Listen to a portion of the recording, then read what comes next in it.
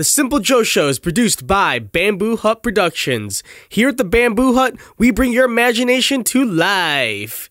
And now your host, Simple Joe. Yes. Yeah.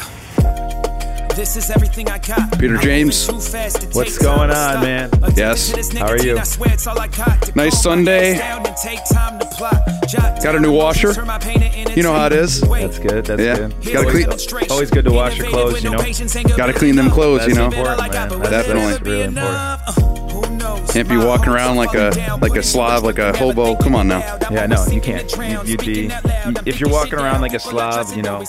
Then what are you doing with your life, man? You're just fucking up. Are we allowed to swear in here? Oh, do whatever. Okay, bet. Yeah. Okay, as long as we can. As long as I know we can swear. There we go. Yeah. Anyone that has ever said bet has never actually had a bet. So I think that's a little weird. It's just like it's like, yes, I hear you. Yeah, It's, no, I can't even argue that. I can't even argue that point. I was trying to think of a way to argue that point. And there's just no argument. Yeah, you won that one. No bets going on. Yeah, none. So what's going on, man? Not much, you know, just working on everything, you know, trying to incorporate my writing, trying to get a little vlog going. Nice. Of the road travels and what I see. I actually That's dope. That's cool. I was in Louisiana right before Thanksgiving, and I don't know if you ever saw the show Swamp People. No, but I've heard of it. Yeah, where they go through the bayou and they search for alligators. Then that's dope. Yeah, they get them in a net, and then they grab them by the neck, and then they shoot them with the shotgun, and then then they take either the skins, they sell the whole thing, then they take them apart, and sell their meat and all that. But, that's crazy shit. Okay. Yeah, so I was on the road on I-10 that it runs through, and it's about an 18-20 mile stretch where right underneath you is the water. Right. And it's actually really, really beautiful over there. But yeah, it's weird. It's 55 down there because it's a giant bridge, and it just flies down there. So I don't know if it's like crazy. A Louisiana thing where they're just break limits anyway. They don't care. Yeah, they're. I mean, to be fair, we kind of do that in Detroit. You know what I mean? We don't care about speed limits. Detroit drivers are a lot different than the west side of Michigan. I can definitely say. See, that's awesome. So you sit there and it's almost like how drivers are in certain states and stuff. It's so funny. Yep, and I can analyze it. And what a lot of people do that really bothers me. And please, if you're out there, don't do this. Yep. And I know one of my cousins, he's definitely going to listen to this, so I'm going to tell him because he just got his driver's license. Oh, God. When you go into an exit, there's plenty of room in the exit lane to slow down. Oh, yeah. Do not slow down before you get into the exit. Honestly, it's the most annoying thing ever. People annoy the fuck out of me with that shit. Even when you're trying to do like a Michigan left or some sort of turn in any way, like even when you're doing the Michigan left, there's enough room in that turn lane for you to do a turn. For you to slow down. Like, slow the fuck down there. Don't do it. Yeah, no, that shit annoys the hell out of me. Right. I did hear a story one time about your truck driving though. All right. Well, let's unravel it. All right. So this expound, Peter, expound. So I'm not gonna say who told me this story because I don't want to call them out. But they told me that you stopped stopping for bathroom breaks. Wait, when was this? This was a while back. This was maybe about 5 or 6 months now. Yeah. Yeah. So you stopped making bathroom breaks at one point. Wait, was I? So I was like in a car. We were driving somewhere. Oh, no. You were in the truck. You were truck driving. I was truck driving. Yeah. You're driving a truck, and they said that you didn't want to stop for bathroom breaks anymore. Is this correct so far? I don't really remember anything about that. No, I mean, I have a lot of bottles in my truck, and I pee in the bottles. Yeah, that's what they said. They just, they were saying that you would just pee in a bottle, and I was like, that's fucking smart. That's, first of all, that's economically smart because you're reusing the bottle, right? Uh-huh. And then B, not only that, you're saving some time, so you're getting your job done faster. So that's a win. But I heard that story and I was dying laughing. I hear Armando laughing in the other room. No, I mean I try to save time. It's so much easier to pull off into an exit on the side of an exit and just pee in the back, and then you're right back into it and Go right ahead. You know what I would do though? See, I'm childish, and I would take the bottles and I would like open them and I'd throw them at cars, and it would be the ones that are slowing down before the exit lane specifically. It'd be those exact ones. Unruly. Yeah, I definitely do have a lot of things that I could get really pissed off and just lose my cool completely. Yeah. Truck driving in as a whole, if you're cross country, it definitely will test your patience if you're not ready for it. And if you let the road get to you, then you'll just turn into a really angry driver. You'll start, switching lanes when you don't need to, and just driving super aggressively. Like I could definitely with my other, with the other company that I work for. Right. It's a big corporation. They would have sensors on the front of the truck, right. So whatever speed limit that you could only be within, I think, 20 feet of the other car that was in front of you. Right. So if they slowed down, then the sensor went off and then it held the brakes. So you physically could not get that close to another car. Right. It would prevent you. But with this new company, they have no restrictions. Oh, shit. There's a little tiny thing that my boss just installed, and it's a tracker. Right. If they want to turn it on, they can. Most of the time, he said, "This is just by law. This is what I have to do, just in case you're involved in like a, I don't know, like a chase, or you did something criminally that they need to find you." But other than that, they really don't even use it. Right. And yeah, that's it. That's crazy. See, like it's weird, man. Like you see a lot of things nowadays. Like a lot of cars and everything come with like self-stopping and like park assisting. I'm always curious as to when they're going to do something for that for like truck drivers. Well, I don't know if you ever heard of the new Tesla. Yeah, I heard of the Tesla. I heard of the Tesla car. Is there a Tesla like semi coming? Mm-hmm. No way. Yeah, there's a big article on it. They're trying to get them through. But the only bad part is that they're going to somehow have to have another one on the way if they have to go cross country, because as of right now it can only go 500 miles. That's nothing. Yeah. And I'm not really even sure how heavy it can be either. So it could be like a super light 5,000 pound load, and that's nothing. So if that's the case and they had to do multiple trips, that could get super annoying. But I hope that they look out for the experienced drivers. Right. Hey, you've been doing this for 20 years. You're now going to be behind a desk and you're looking at a Tesla the whole time, the whole trip. And you're making sure that it gets there. That's what I hope. I hope there's an incentive or some kind of program that the government comes through and says, hey, it wasn't your fault that, automation came through. We're going to help you out. And this is your job now. That's dope. Observe 5 different trucks make sure. Do you have any trucking stories, like crazy ones? Like everyone always knows the truck stop hooker story. Like, is there any of those? Actually, there's only one, and there is one though. She was a regular around there. Yeah, the police were. Do you have a name? I don't know. I'm not trying to look her up. Don't get that idea. The only thing I want to know is just like I feel like her name's Janet. I feel like it's close to that. You know what I mean? Yeah. Or Nikki with 2 Ks. Yeah. Something very like. Come on. Yeah. You're obviously going to be a trucker whore when you grow up. No, that's no. I mean, like I think it was in Family Guy. Peter said that. He's like, hey, why do you got to make fun of prostitutes? They have lives. They have feelings. That's funny. That's super funny. But no, there was one in Mississippi with the one partner that I did have, and he was great because he was in the military, so he knew how to be a part of a team. Right. And I don't know if you're aware of team driving, but it's 2 people in the truck. So while I'm driving, the other guy's sleeping, vice versa. Right. And then we switch shifts. Dope. Not really. You don't get any sleep.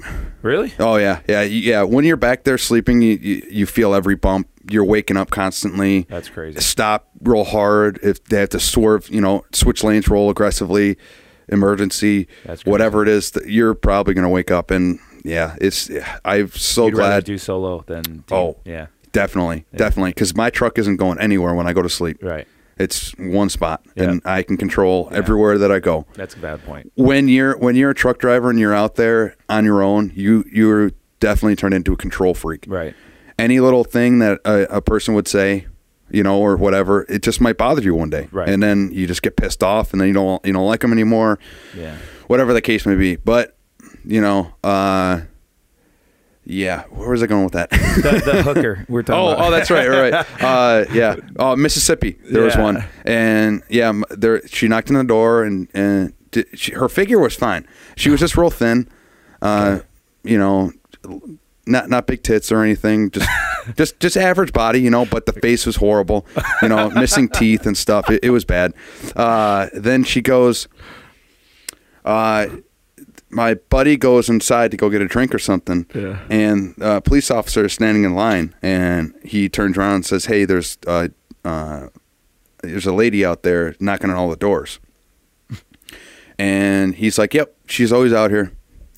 Almost every day we have to kick her out." That's crazy as hell. Because there was a little like Roach Motel right next door, and I think she probably lived there, or somehow paid for a year. Man, talk about a life. You know what I mean? I question people sometimes just because I'm like when you were like a 10-year-old kid, you had the world and you were looking at like how, you're what are you, 10 years old? What are you in middle school? Probably, right?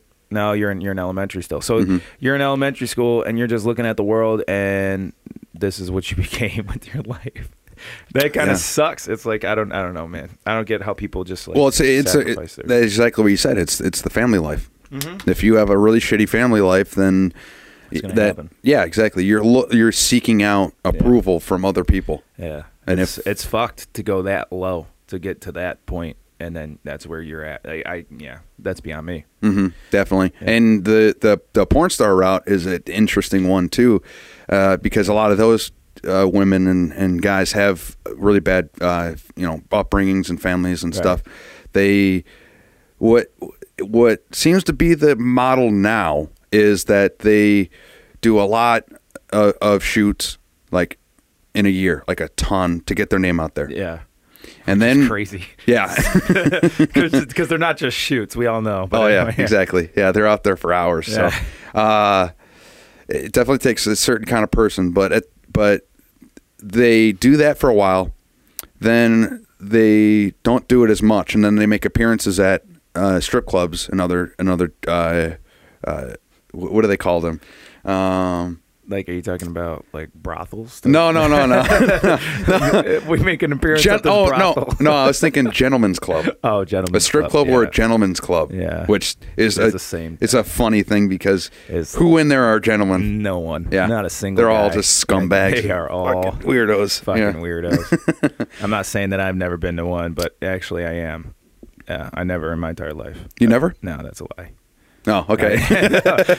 Well, you said yes, then you said no. Yes, no. I was trying to play the good guy, but I just no. But I mean, even at that though, the funny thing that you bring that up is making appearances at strip. So first of all, I want to point out the fact that you seem to know this business pretty well. What's going on? Very there, well. Joe? Very well. What's going on there, Joe? Simple Joe may not be so simple. I know it very well. Definitely.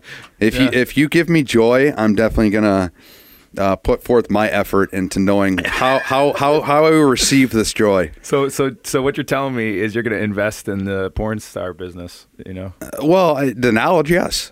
Just like a band, just like I mean, you could probably invest some pretty good money and then like get some good return on that. I'm just saying, like for future business venture. Yeah, maybe. I'll go 50-50 with you. You seem to know the business, I could be somewhat of a producer, I guess, or an executive producer. We don't actually do anything, we just pay it. Yeah. Yeah. Oversee it. Yeah, make sure it's done right. Yeah. All right, that's a good one. Yeah. Good job. Good job there, Bethany. Right. So then they do that for a while. They do the periodical, and some of them stay in that stage. Yeah. A lot of them do. They stay in that.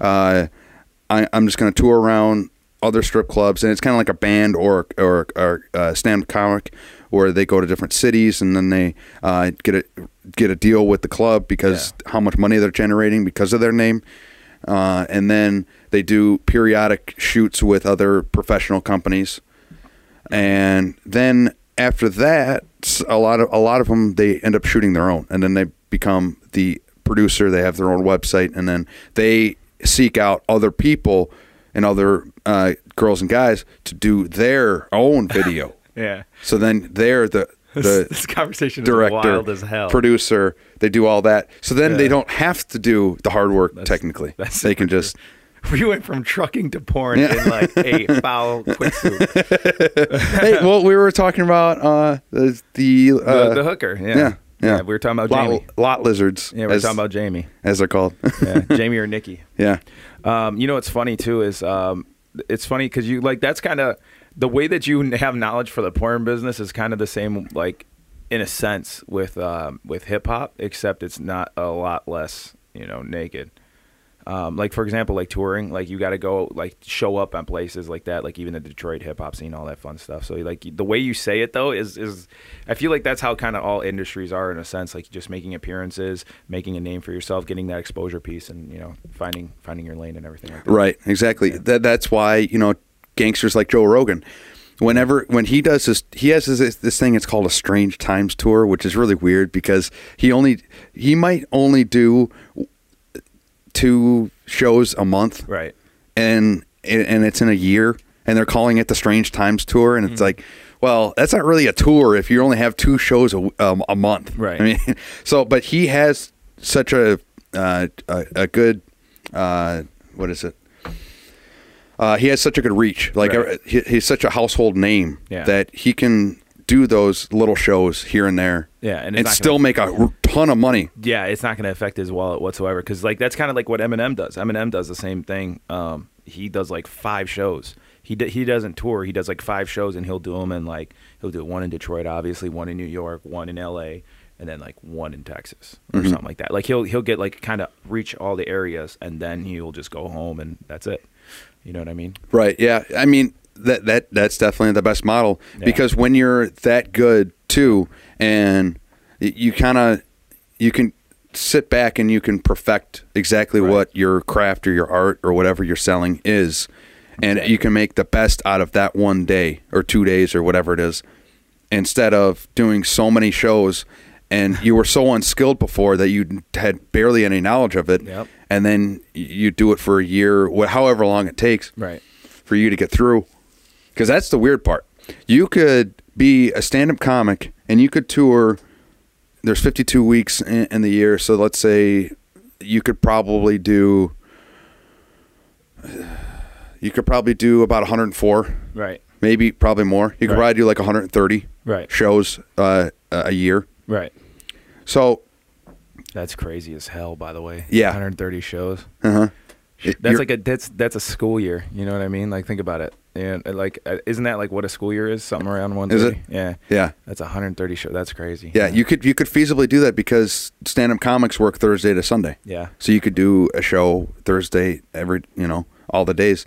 But when you're that unskilled, I was going to say, when you don't know how fast it's going to happen. Yeah. Like some guys, they hit the stage, a year later they're a millionaire. Right. It's the weirdest thing. But some guys, they'll stay in that stage and they'll have to perfect it and go over it. And maybe something happens, like their mom dies. Then they're down for 2 years and they come back to it. And then it's weird how or a name change, how slow or fast someone can be really popular. Yeah. No, that's the funny thing is it literally, they say it takes 10 years for you to be an overnight success. And that's the truest thing in the world. Mm-hmm. It takes about 10 years for you to be an overnight success. 10 years of working on your craft in a sense. Right. You know what I mean? So. Well, you ever hear the 10,000 hours? That's same concept. Yep. Mm-hmm. Yeah. That's about 10 years. You know what I mean? They say that's mastery. Yeah. Rogan's podcast, when it started, it might have been an hour, but after that, it started to be 3 hours. Yeah. So I wonder how many fucking hours Rogan has under his belt. He honestly, and then on top of that, it's probably 3 hours of condensed. Like it was probably condensed down a bit. You know what I mean? It could, yeah, maybe. He could have had a full 5 hour conversation. Oh, definitely. And then just like, I was like, okay, this is all right here. Let's take this out. We don't need this. You know what I mean? It could be. Yeah. I'm really not sure. I don't think Rogan does too much editing though. I'm really big fan. Yeah. Really big fan. Apparently. I try, me and Armando, the producer, we went to Buffalo and we saw him with Joey Diaz. So we got the hotel, we did the whole thing. You know who's my all-time favorite comedian and all-time favorite he does his own podcast and everything too, is Bill Burr. Bill Burr. Oh yeah, definitely. Bill Burr is my favorite. He is just a complete asshole. It's the best. It's so funny. I think it was his first, because I didn't really watch any more of the rest, but it was F is for Family, the cartoon that he made. But that first episode is just hilarious. Yeah. When his dad is yelling at him, he's like, Bill, I'm going to throw you through the roof. I'm going to throw you through the roof. And he's like, Dad, we're outside. There is no roof. Dude, Bill Burr says some of the funniest shit in the world, and he's a talented dude. So yeah, I'm a huge fan of Bill Burr. So I feel you. Yeah. But yeah, man, comedy and everything. I feel like comedy is probably the hardest art, more like way harder than music, in my opinion. Because not only are you like trying to entertain the audience, but like people are harsher with comedy than they are with anything else. Like no one's gonna boo a terrible band off stage. Like if you're a local band performing, no one's really gonna boo you off stage. They may just talk shit about you in the audience, but no one's gonna care. Right. If you suck as a comedian, they will boo you off stage, and you will get heckled, and it's just. Well, there's two things there. Yeah. One is. There's a good old saying out there that if you're a musician, you want to be a comic. If you're a comic, you want to be a musician. I heard that. Yeah, I want to be a comic. I made the joke before, but like, see, like to me, like being a comic it's dude, like you have to have the charisma 24/7. You have to be up there on stage, ready to do it. Doesn't mean it has to be fast though. You could you could always set the pace for sure. Oh, absolutely. Absolutely. But no, it goes along with every lead singer that you see on stage. Usually they have jokes and they're trying to make you laugh, but their jokes are absolutely dog shit. They're horrible. Shit. Yeah. So dog shit. Yeah. Yeah. And there's a lot of like, I think Kevin Hart just recently came out to Detroit. Did he? Yeah. He did like this workshop thing. There's an MTV special on it, I think. Like he has his own TV show. I don't know where it is. I think it's either MTV or VH1 or one of them. But he goes to like different states and finds the top people in comedy and like tries to talk to them and does a show with them and everything like that.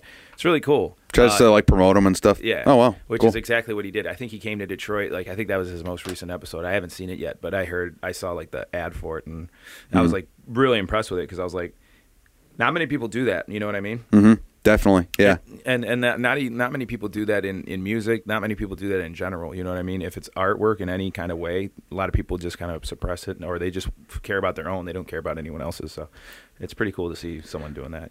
There's a story of Kevin Hart and who is it? Oh, it was Big J Okerson. I don't know if you know who. Okay, yeah. So Big J Okerson is going to the hotel room.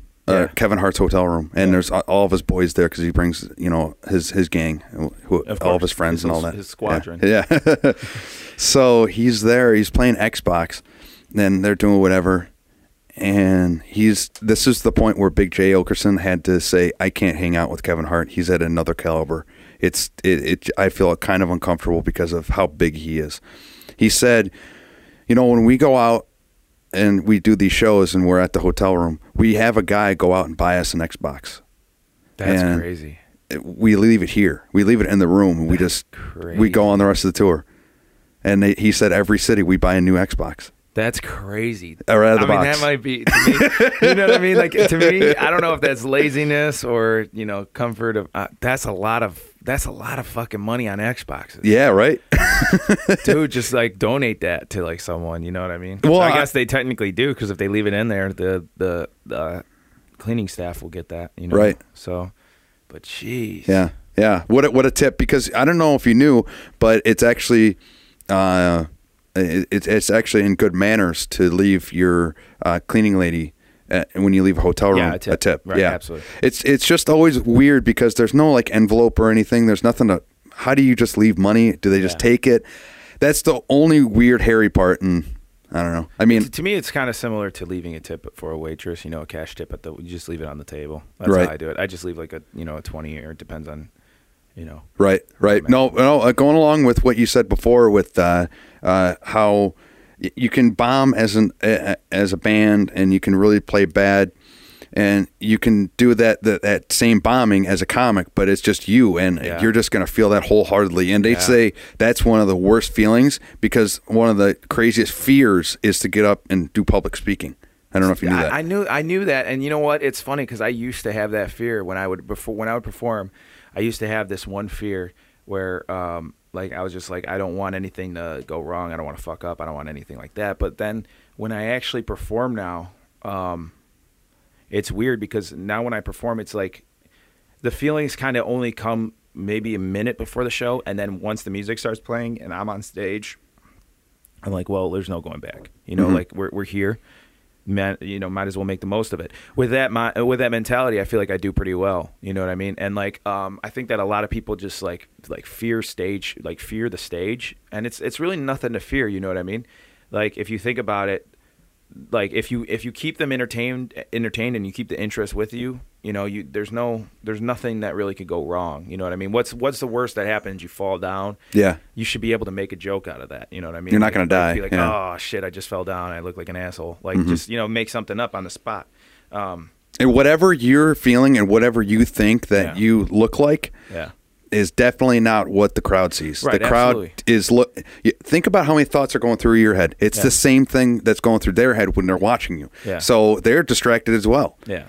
The only thing that I would say is the best investment I ever got was a wireless microphone, because the problem I used to have was I would be rapping and the wire would come out, like the cord would come out of the microphone. I'd be like, fuck. And then I had to sit there and like fiddle with it to plug it back in. That was like the worst thing that really ever happened to me, is like when that shit happens. So I was like, you know what, I'm done with this. I bought a mic, and it's a wireless mic. Now every show I go, if they don't have a wireless mic for me, I'm just like, here, I got one for you. You know what's weird though is that even though Metallica's huge, and they've been playing since a million years ago, so they still to this day, if they screw up a song, they will say, hey guys, give us a second. They'll start it over again, and then they'll play it again. Because they want the crowd to have the best, which is kind of cool. That's awesome. Like when bands do that, like that's awesome. At the same time, it's like it's a catch-22, because it makes it, depending on how often you screw up and like how big the screw up is, I guess would be the question. Because if like there was a small mistake, I don't think it would be too bad. But like if a string broke, mid song, and you need that string to do this particular solo, then absolutely you need to stop the song. Because like why give them something that's, you're not going to give them the solo, you're not going to give them anything, you know what I mean? Right.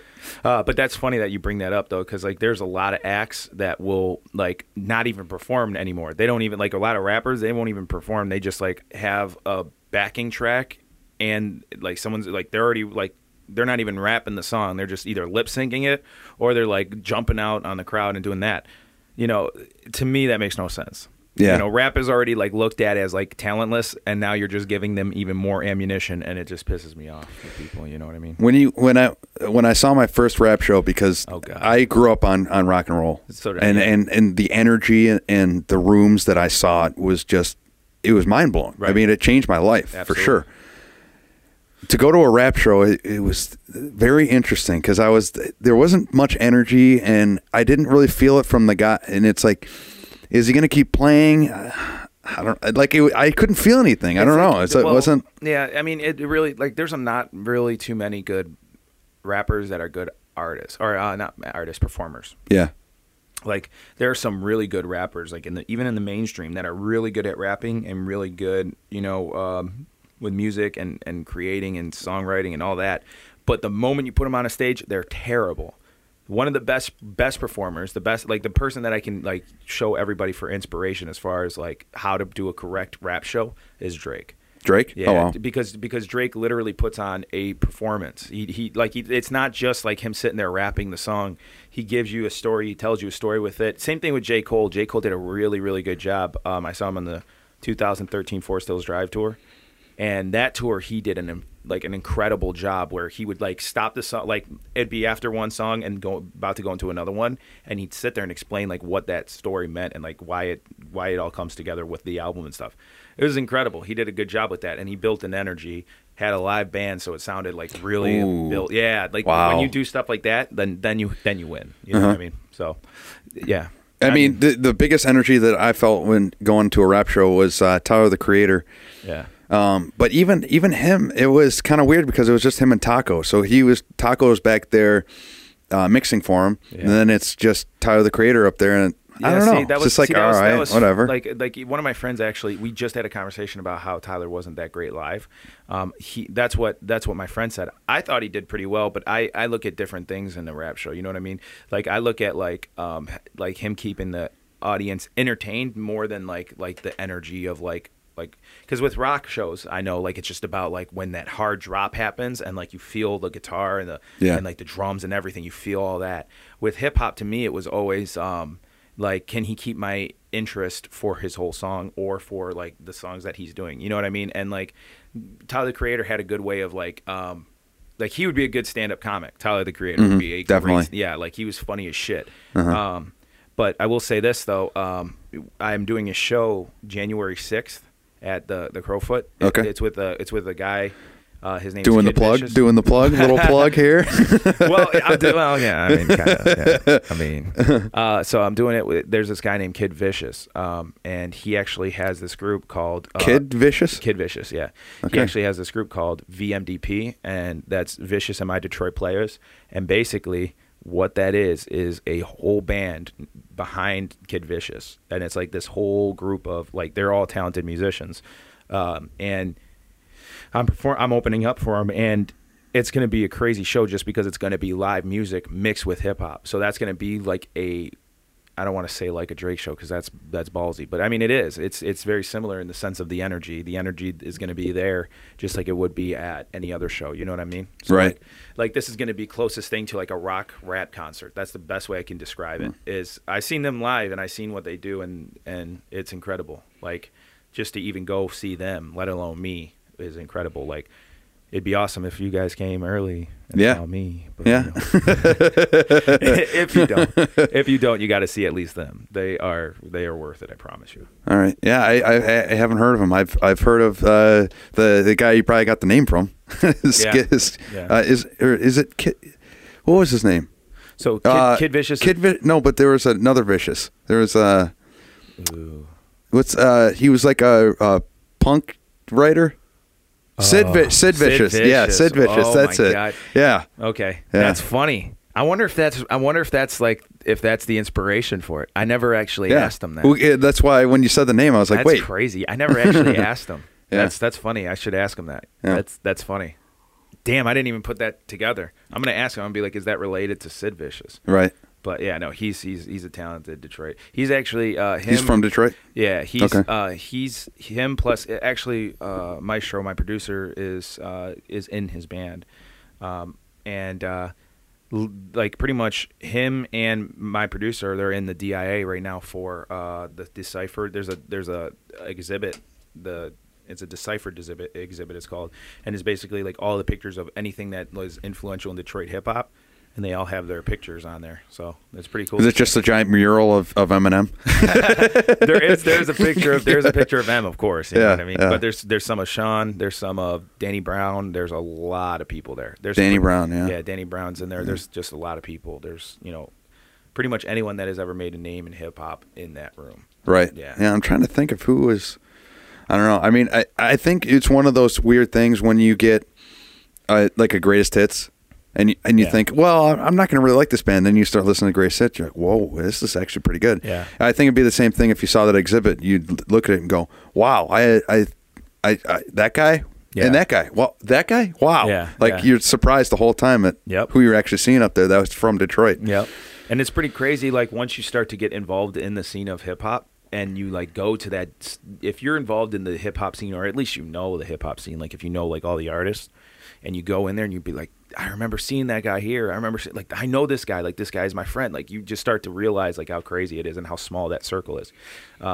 There is a small circle in Detroit of just the people that know what they're doing. You know one of them, you kind of know everybody. Oh, okay. Like everybody. Like you know all the way up to like the big bosses to the small peons, basically. Okay. Every single person. Right. And they're all really good at remembering people and like remembering faces and everything like that. Because like there have been times where I'm like, there's no way this guy remembers who the hell I am. Yeah. And he'll come in and be like, hey, how's the album going? And I'm like, how the hell do you even remember I have an album going? Yeah. Like, you know what I mean? So like, that's great. And that's the craziest thing. That's the coolest thing.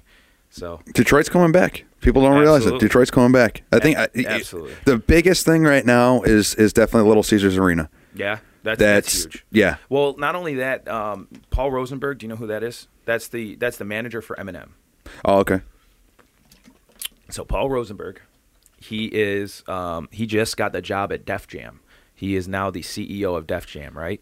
So he literally took over a New York company, and he's now like the CEO of a New York company, which is huge because a New York hip hop only fucks with New York hip hop. Yeah. Like that's it. It's New York hip hop. That's it. So they're getting an outsider. Yeah, it's exactly what it is. Wow, it's crazy. Yeah. And that's pretty cool. On Detroit's side, there's a lot of stuff that's a lot of wins coming from Detroit. You got T Grizzly who's winning from Detroit. You know what I mean? You have Big Sean winning from Detroit. He's coming out with an album in like a couple hours, I'm sure. Oh, really? They were talking about it. Like he was. I think it's coming out. I don't know if it's coming out today. It might be like this week sometime. But he posted on Twitter. He's like, "Yeah, I'm not done with 2017 yet." So Eminem's coming out with one too before the end of the year. Yeah, and they're all coming out with projects, and now all of a sudden, like all this stuff is crazy from Detroit. You have Royce da 5'9" who's working on an album. Like it's just there's a lot of stuff, and it's crazy to be like watching this from the inside too. So the guy from Detroit kicked out Gandalf the White, or AKA Rick Rubin. Rick Rubin was he created Def Jam, didn't he? Well, yeah, but he actually didn't kick him out. I forgot who was CEO of Def Jam at the time. Like who was but I think he just stepped down. I think he was just done, like he was retiring. Okay, got you. I don't think it had anything to do with like kicking anyone out. But I'm sure there was someone that got screwed over in some way to get that job because it's really hard to get into New York and not be from New York. It's absolutely impossible. Right. Here. I had a friend who won a showcase in New York, and he got booed when he won because he's not from New York. He was from Detroit. Oh, wow. So he got booed like the whole show, and he ended up doing like a freestyle with Funk Flex, which is dope. But like it's crazy. Like it's ruthless over there. Atlanta kind of just accepts you in as Atlanta. Like if you're from Detroit and you go to Atlanta and you stay in Atlanta and you do Atlanta stuff, you're officially in Atlanta. Like you're from Atlanta. They don't care. Like you know what I mean? Like Drake said in a song, he's like Rick Ross has got the key. You got to ask for him. Rick Ross has got a house in Atlanta. That's true. Yeah. Well, but I was saying more like his lyric was sometimes I feel like Atlanta adopted us, like, which is the truest thing. Sometimes like if you like go to Atlanta, you kind of feel a vibe of like home, like it's just all like home to you. You know what I mean? Even if you're not from there, which is crazy. So yeah. And if wrapping it back to what we were saying when we started, if you're going to be a stripper. Yeah, go to Atlanta. That's the best spot. They have the most in the U.S. They have the most strippers, and like they have like there's a lot of room there for all kinds of people. So to extrapolate Def Jam. Whoa. Ooh. Wow. Extrapolate. That's fun. How many syllables? That's 4 syllables. I woke up hungover today, and I can't believe everything's firing right now. I'm surprising. I'm just running. I'm running with it. But it was when Rick Rubin started Def Jam. Was Beastie Boys the first? Was that the first thing that he ever? That was ever huge coming out of Def Jam? I feel like that was. It can't be the first. No. It was one of the first, definitely. But yeah, that was a weird. I almost want to Google that. You know what I mean? I almost want to look that up. Yeah. I want to see what Def Jam's like first. Producer Mando. You got it. You got it. Def Jam. Let's see here. Def Jam. Who would they start with? Was it Beastie Boys or no? It may be. Hold on. Rick Rubin, co-founded by his blah blah blah Russell Simmons. Oh wow, who was it? LL Cool J. Yeah. No shit. Yeah. So there you go. Yeah, and they had like connectors through DJ Jazzy Jeff. That's pretty interesting. Yep, LL Cool J. Wow. But Beastie Boys was right next. Actually, they were the same. They were right around the same because they say catalogs were LL Cool J's "I Need a Beat" and the Beastie Boys "Rock Hard," both in 1984. So they were right next to each other. So yeah. And if Rick Rubin signed all the stuff that he did, and I'm sure he did, with those two, he could retire. Yeah. Done. Yeah. I mean, you created 2 superstars. Well, I mean, I guess one's a super group, but you created all these superstars right from your first 2 acts, which is a rarity to begin with. Most people don't keep their first 2 acts. It's kind of like how Interscope started. Interscope started with fucking I forget the name of the groups, but they weren't like super huge. 9 Inch Nails was like their first huge one. And then like Marilyn Manson and all those, like they just wanted to find the most controversial shit ever. Doesn't matter like what they were, just as much as it was controversy. That's what they wanted. And, what was this again? Interscope Records.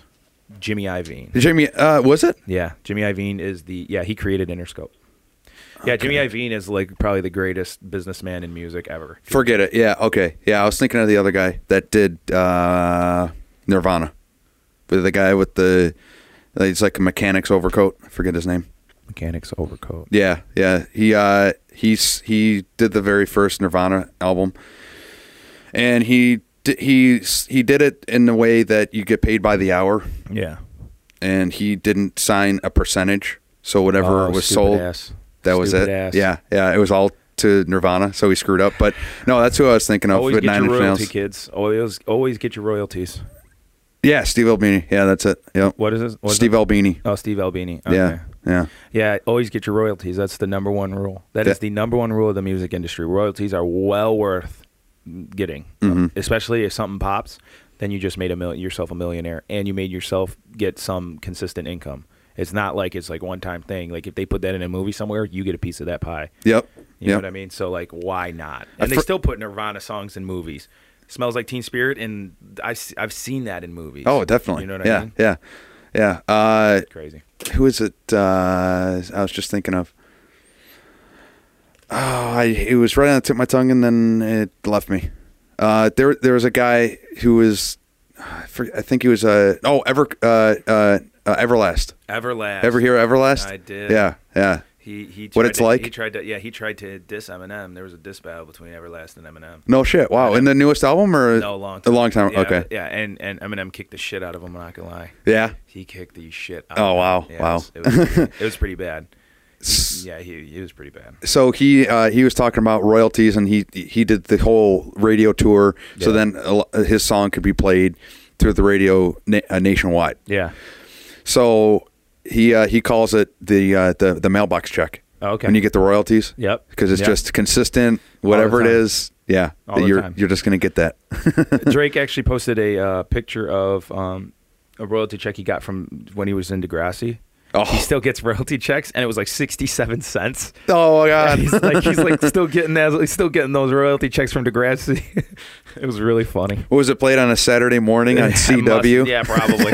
Yeah, some extra shit. He's just like, yeah. He probably laughed at it more than anything. No, honestly, I would have framed it. I would have been like, yeah, this is frame worthy. Right. Like, I'm not even going to cash this. It's 67 cents. But. Well, yeah, it's similar to when you first open a bar. The first $1 you're supposed to frame. Yeah. Whatever. This is the last $1. Yeah. What is it now? Does he create a lot of what he does, or is it this? Does he have a writer? So the ghostwriting story. So my whole take on the ghostwriting thing is, when Drake first came into the scene, he came out with there was a couple of things he did. He obviously did like his mixtape Comeback Season, and he went on from there. But like his first couple projects, he definitely wrote all those songs. You can tell he wrote those songs. Drake has a certain flow and a certain style to him, and every single one of those songs had that. So everything on Take Care, everything on Thank Me Later was all his writing. Obviously, like it was blatant. And he can write. He wrote some like great songs, great punchlines, everything. He wrote really, really good music, and no one can take that away from him. So there are songs where like I guess like a verse or two was written by another writer, which if that's the case, then so be it. You know what I mean? If that's the case, like if someone wrote if that's fine for me, because the difference is I know that Drake can write. So as long as like someone can write and someone's very good at what they're doing, then there's really no problem for me to do that. Like if he wanted to do that, then that's on him. Like he's proven time and time again that he can write and that he can make good music. And just because he's doing it now doesn't change the fact that he did write good music, and he still does to this day. Mm-hmm. It may not be all the time, but that's also because could you imagine the schedule that Drake has compared to like a normal human being? Right. This man is on a flight every day, going to different places, doing different things, going to different clubs, trying to get all these shows together. He just came off tour, and he's already back in the studio working on a new album. And you have like three choices. Like the college graph that says like sleep, a life, and like good grades. All right, and it says choose two. His is good music, a life, probably tour, I would say. That's like really his 3. So you get to pick 2. Like you can have a tour and good music, but you have no life. Yeah. You can either have a good life and a tour, but you don't make good music. What he did is he added an extended branch to get the good music by just having someone else fill in for his writing while he's away. He tells them the story about his life, and then they write it, which there's nothing wrong with that in certain ways. You know what I mean? If you want to come out and say you're the greatest writer, it kind of hinders you a bit because now you can only you have to find out which songs Drake wrote and which ones he didn't. So you can't be the best lyricist. Right. Yeah. Yeah, you can't. I mean, the only way you could do that is if you like show the songs that you wrote, all of it. Like if you wrote this whole song, then you can judge some off that, but you still had outside help. You know what I mean? So it's a catch-22. There's nothing wrong with it to me, but like to some people that's a huge no-no. You know what I mean? So, but if you're going to put blinders on that, it kind of gets away from the feeling of what the song might be. Like if you're not even going to listen to the song, you're not even going to give it a chance just because you know that it's ghostwritten. I mean that's you shouldn't do that. You should at least listen to the song if you're into Drake or you're into whoever it is. Right. You should at least give it a chance. Yeah. You know? I mean, and you know, like all artists have had help writing certain things, you know what I mean? Unless you're Freddie Mercury, you really have no room to talk. You know, I mean, what's the difference in getting your lyrics ghostwritten and getting a beat from a producer? What's the difference? You know what I mean? You're not creating the music, but you're creating the lyrics, so what's the difference? You know what I mean? And people had a problem with Dr. Dre when Dre was getting ghostwritten.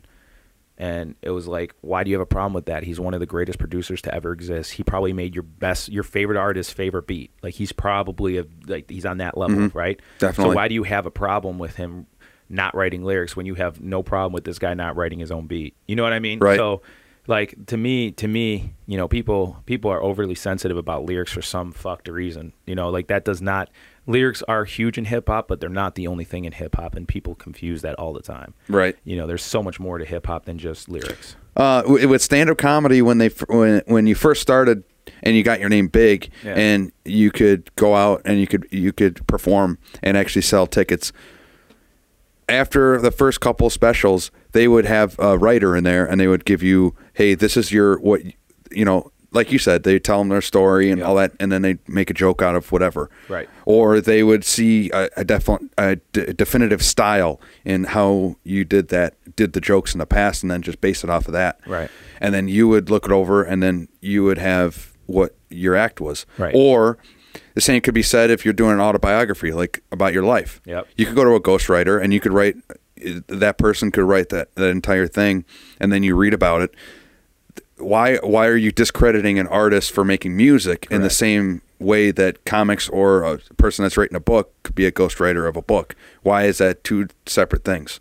Yeah, and even like the songs that like Drake was supposedly ghostwritten, they had like the sample track of the artist that wrote it, like laying down the verse basically just to show Drake, like for like a reference track they're called. So like he had a reference track with the guy Quentin Miller. The artist, they had a reference track of him rapping the verse, right?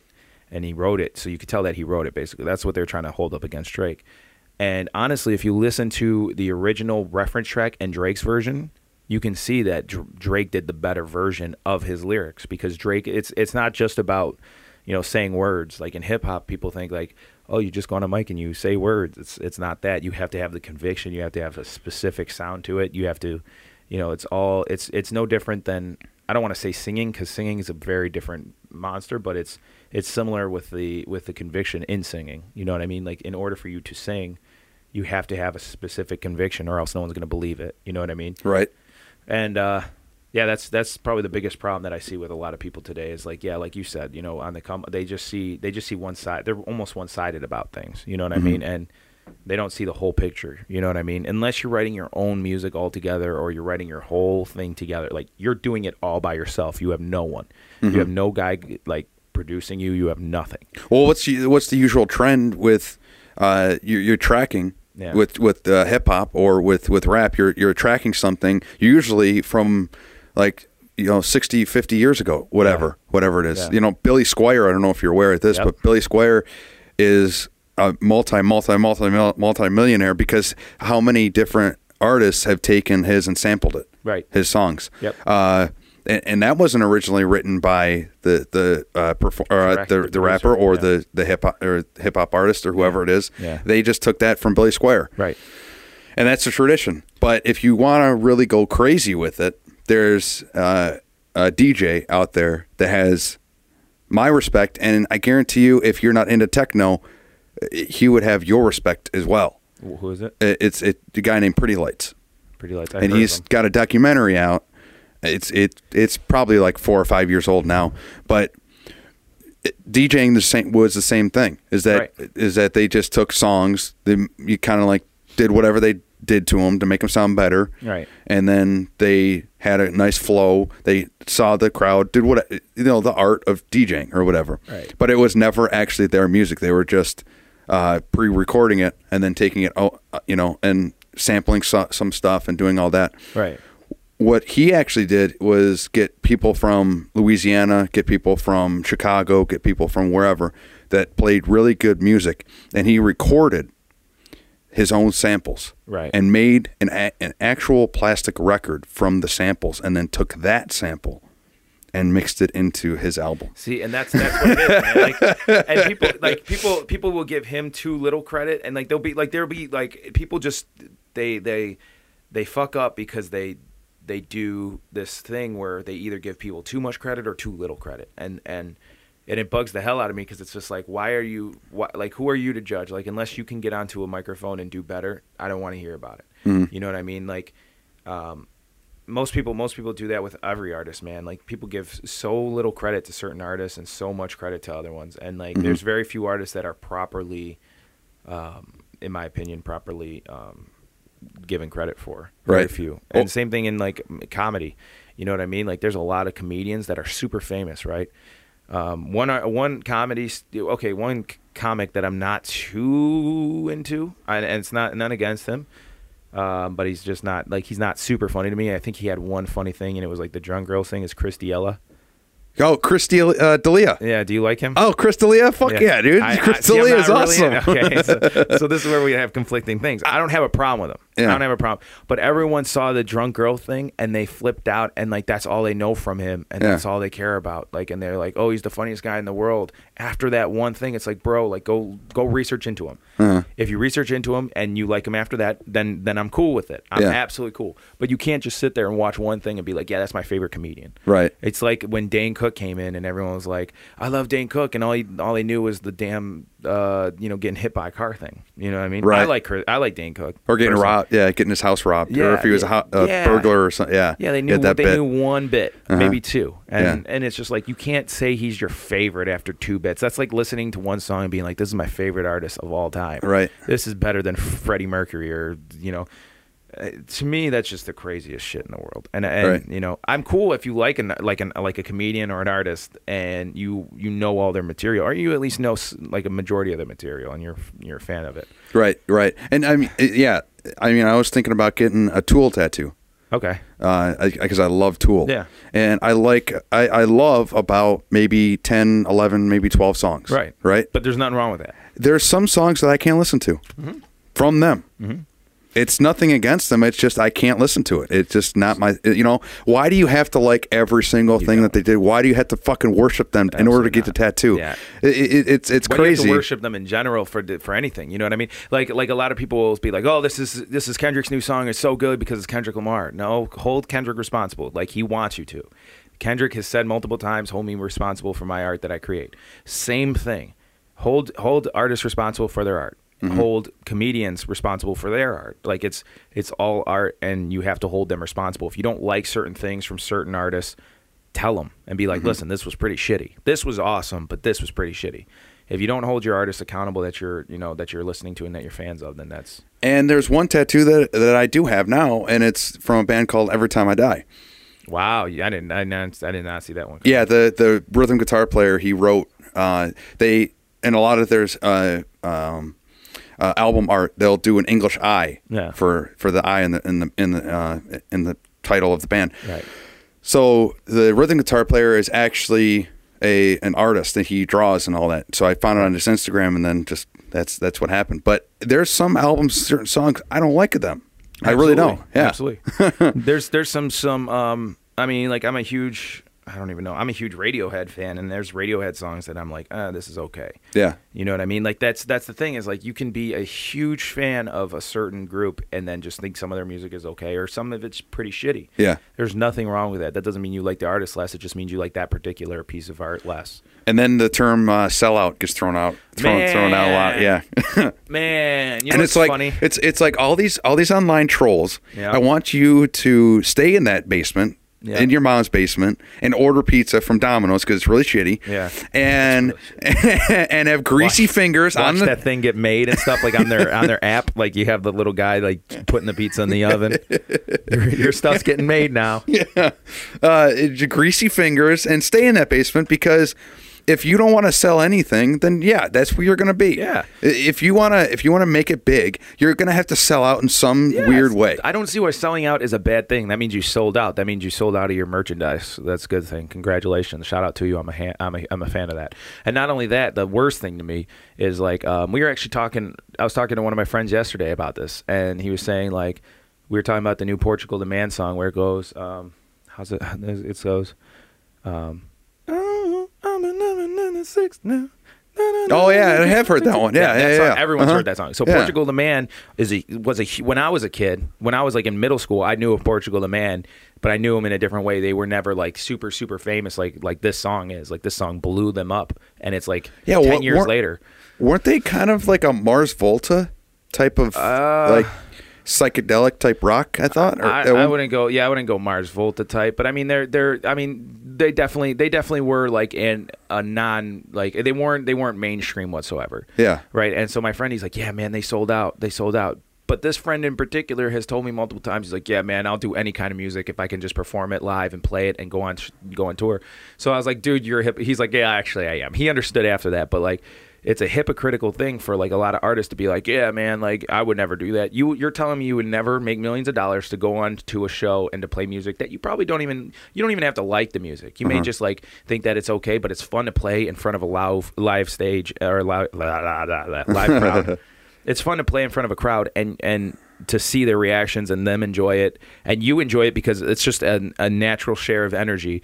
And you're telling me you're not going to do anything to get that. You're telling me you'd rather make terrible music, or the cool music, like the non-mainstream blah blah blah bullshit, and live in your mom's basement and not make any money. So you'd rather have that than to go on to a stage and perform your music in front of millions. Right. You know what I mean? Even if you're the bass player in the band, that like if you're like Drake's bass player, like no one knows who Drake's bass player is, but that dude is making millions of dollars to just go on tour and play Drake songs. Right.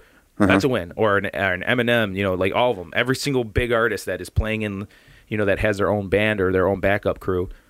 You're a backup crew, but you're making millions of dollars doing what you love. Right. What's wrong with that? I don't get it. So exactly. Yeah, you're playing. Yeah, why not? I mean, Alice Cooper used to do that. Yeah, absolutely. He would take a lot of guys from universities, and they would be like the head in their music department, and they'd be really good at playing, and they didn't have a band. So then he would just say, well, you're going to go on tour with me and then that for a year, and then that'll be something to put on your resume. And why wouldn't you? Exactly. Like people will take all that shit for granted, and I don't get it, man. I don't get it. Like to me, that's like that's the dream.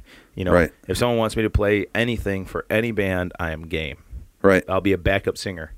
I'll hit the harmonies. Perfect. Give me a little bit of auto-tune and I can hit the harmony. Just a little bit. You don't need to throw it all too much on me. And then these same people had the balls to say that Unbox Therapy was a sellout. And it's like, do you realize he is unboxing, he's looking at products that are sent to him by companies, and he's promoting them. That's like from get-go, that's what he did. Exactly. And now because he's doing... Basically, he gets cars sent to him now, and he has to do like, oh, what's so special about this car? Yeah. They're trying to call him a sellout. Well, that's his whole basis. That's his whole bit. That's his whole thing. He was a sellout from the start. Dude, and people, I don't get that. People, I don't know why people are like, they hate success so much for other people. Even their favorite people. They could be a huge fan of an artist and be like, I'm so mad at this artist because they got successful. Mm-hmm. How do you hate on this artist because he's successful? Right. Like what? Like who knows? Like that guy can literally love this song that like is pop. Like that popular song could be his favorite song that he's ever done. Like personally, he could be like, damn, this song is really good. I love this pop song. And then everyone around him is just being like, yeah, no, you sold out. He didn't sell out. It depends. Right. You know what I mean? And even if he did, who cares, man? Let people get successful. Their music is still there. The music that you liked before is still on Spotify. Right. You can go on Spotify and listen to any Portugal the Man song you want to listen to. You can listen to any of them. But you're an artist, so obviously you want to be famous. But I mean, yeah, okay. before you were an artist and you like to perform live, what in the back of your head would you want to be, rich or famous? Mine is always rich. It's always been rich. It's like I want to be that guy that goes into a restaurant with a sweatshirt on, just like I'm dressed today, and I just have just a shit ton of cash, and I can just go into that place, buy whatever I want, and have a good time. No one knows who I am. I don't know if I wanted. I love that. See, here's the thing. So I'm a terrible rapper in this sense because I have never really cared about money to that level. You know what I mean? Like I never was wanting like super expensive cars. I just want, personally, like my level of rich for me is like I want to be able to be like, hey, let's go on vacation and just take a vacation. You know what I mean? I don't care if it's like, like if I have 10 million in the bank or anything like that. I just want a level of richness that I can do what I want when I want to do it. Now, that kind of comes combating with fame and everything. But I never wanted fame that bad either. I just wanted, like even when I first started with music in general, when I first started in rock bands, I just wanted to play music and make that a career and make a good living off of it, good enough that I could literally, do what I want when I want to do it. You know what I mean? There was never a time where I was like, yeah, fame is the most important thing, or yeah, fortune, or all that shit. Like it's cool, and that's definitely perks and downfalls in a sense. But like to me, it's just like I want to do something that I want to do. You know what I mean? I just like music is the one thing that really gives me, excitement now. So right, yeah, hey, do what you love. Why not? Yeah. But that number is 80,000. What is? Scientists did a study on that, and they national study. Household or per person? If you're a single person. Okay. If you're a single person, you make 80,000 a year. There's no difference if you make 5 million a year. If you're a single person. That's pretty crazy. There is a difference because you could just even ball out even harder if you have 5 million. You know what I mean? Like I get a brand new Rolex every day. I think the study was done more or less if you still have to go to work. Like you still have a daily routine, and like you have 40-hour work. Okay. Yeah. 40-hour work week. Or less. Or you still have a gig that you have to show up to 80,000 once a week. Okay. And they say, with that gig, it's a lot of time and all that. So there's not, you can't just spend. Right. So 80,000 to whatever. It doesn't matter. So that's what I guess you could work for is 80,000. Yeah. Well, it's not kind of, once you get into the workforce and you understand the numbers of it and what you can spend on and what you can't and all that stuff, you realize, well, that's really not that far off from where I'm at. Yeah. If you're... That's not. Yeah. I mean, and not only that, another huge thing, I guess, that motivates me is to make a difference, too. Mm-hmm. To change. Like, I think it's... I don't know if it's, like, the power of it. I think it's just maybe the ability to change something and, like, create a legacy for yourself. They say that you die twice on Earth, right? Mm-hmm. You die when you literally get buried into the ground, and then you die when your name is said for the last time on Earth. Oh, right. Yeah, I did hear about that. Yep. Yeah, so that's when they say like you die twice, and I feel like I want to try to make it so that is as far away from when I actually die than possible. You know what I mean? Because people still mention John Lennon's name, like his name is not ending anytime soon. Mm-hmm. Or like even like someone who's smaller. You know what I mean? Like even if you had, I don't know who's smaller than. I'm trying to think of like a super small person. George Harrison. He's not super small either. Yeah. He was a Beatle. Well, but he's definitely not talked about as not nearly. Yeah. Yeah, he's not John Lennon. But Beatles are one of those weird bands that you can name pretty much everyone in the band. You know what's funny is there's a lot of people I know that can't. Yeah? That can't. Wow. They're like, I know John Lennon, I know Paul McCartney, but the other two, and I'm like, first of all, one of them's still living. Ringo Starr is still living, so you're a dick. Yeah. even though Ringo, come on, no, I'm just joking. Yeah. And then George Harrison, people don't know. I don't know why that, because George Harrison alone has some really good music.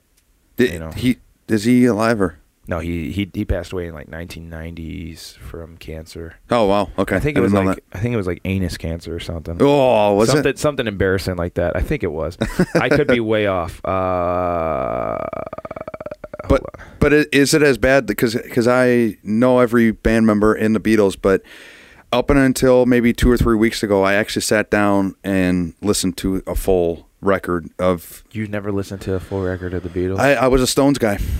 I was a Stones guy. Yeah, my dad raised me on the Stones. Yeah, he didn't really like the Beatles, so I never really listened to it. And unless you're really looking for it, it's not played that overly on the radio.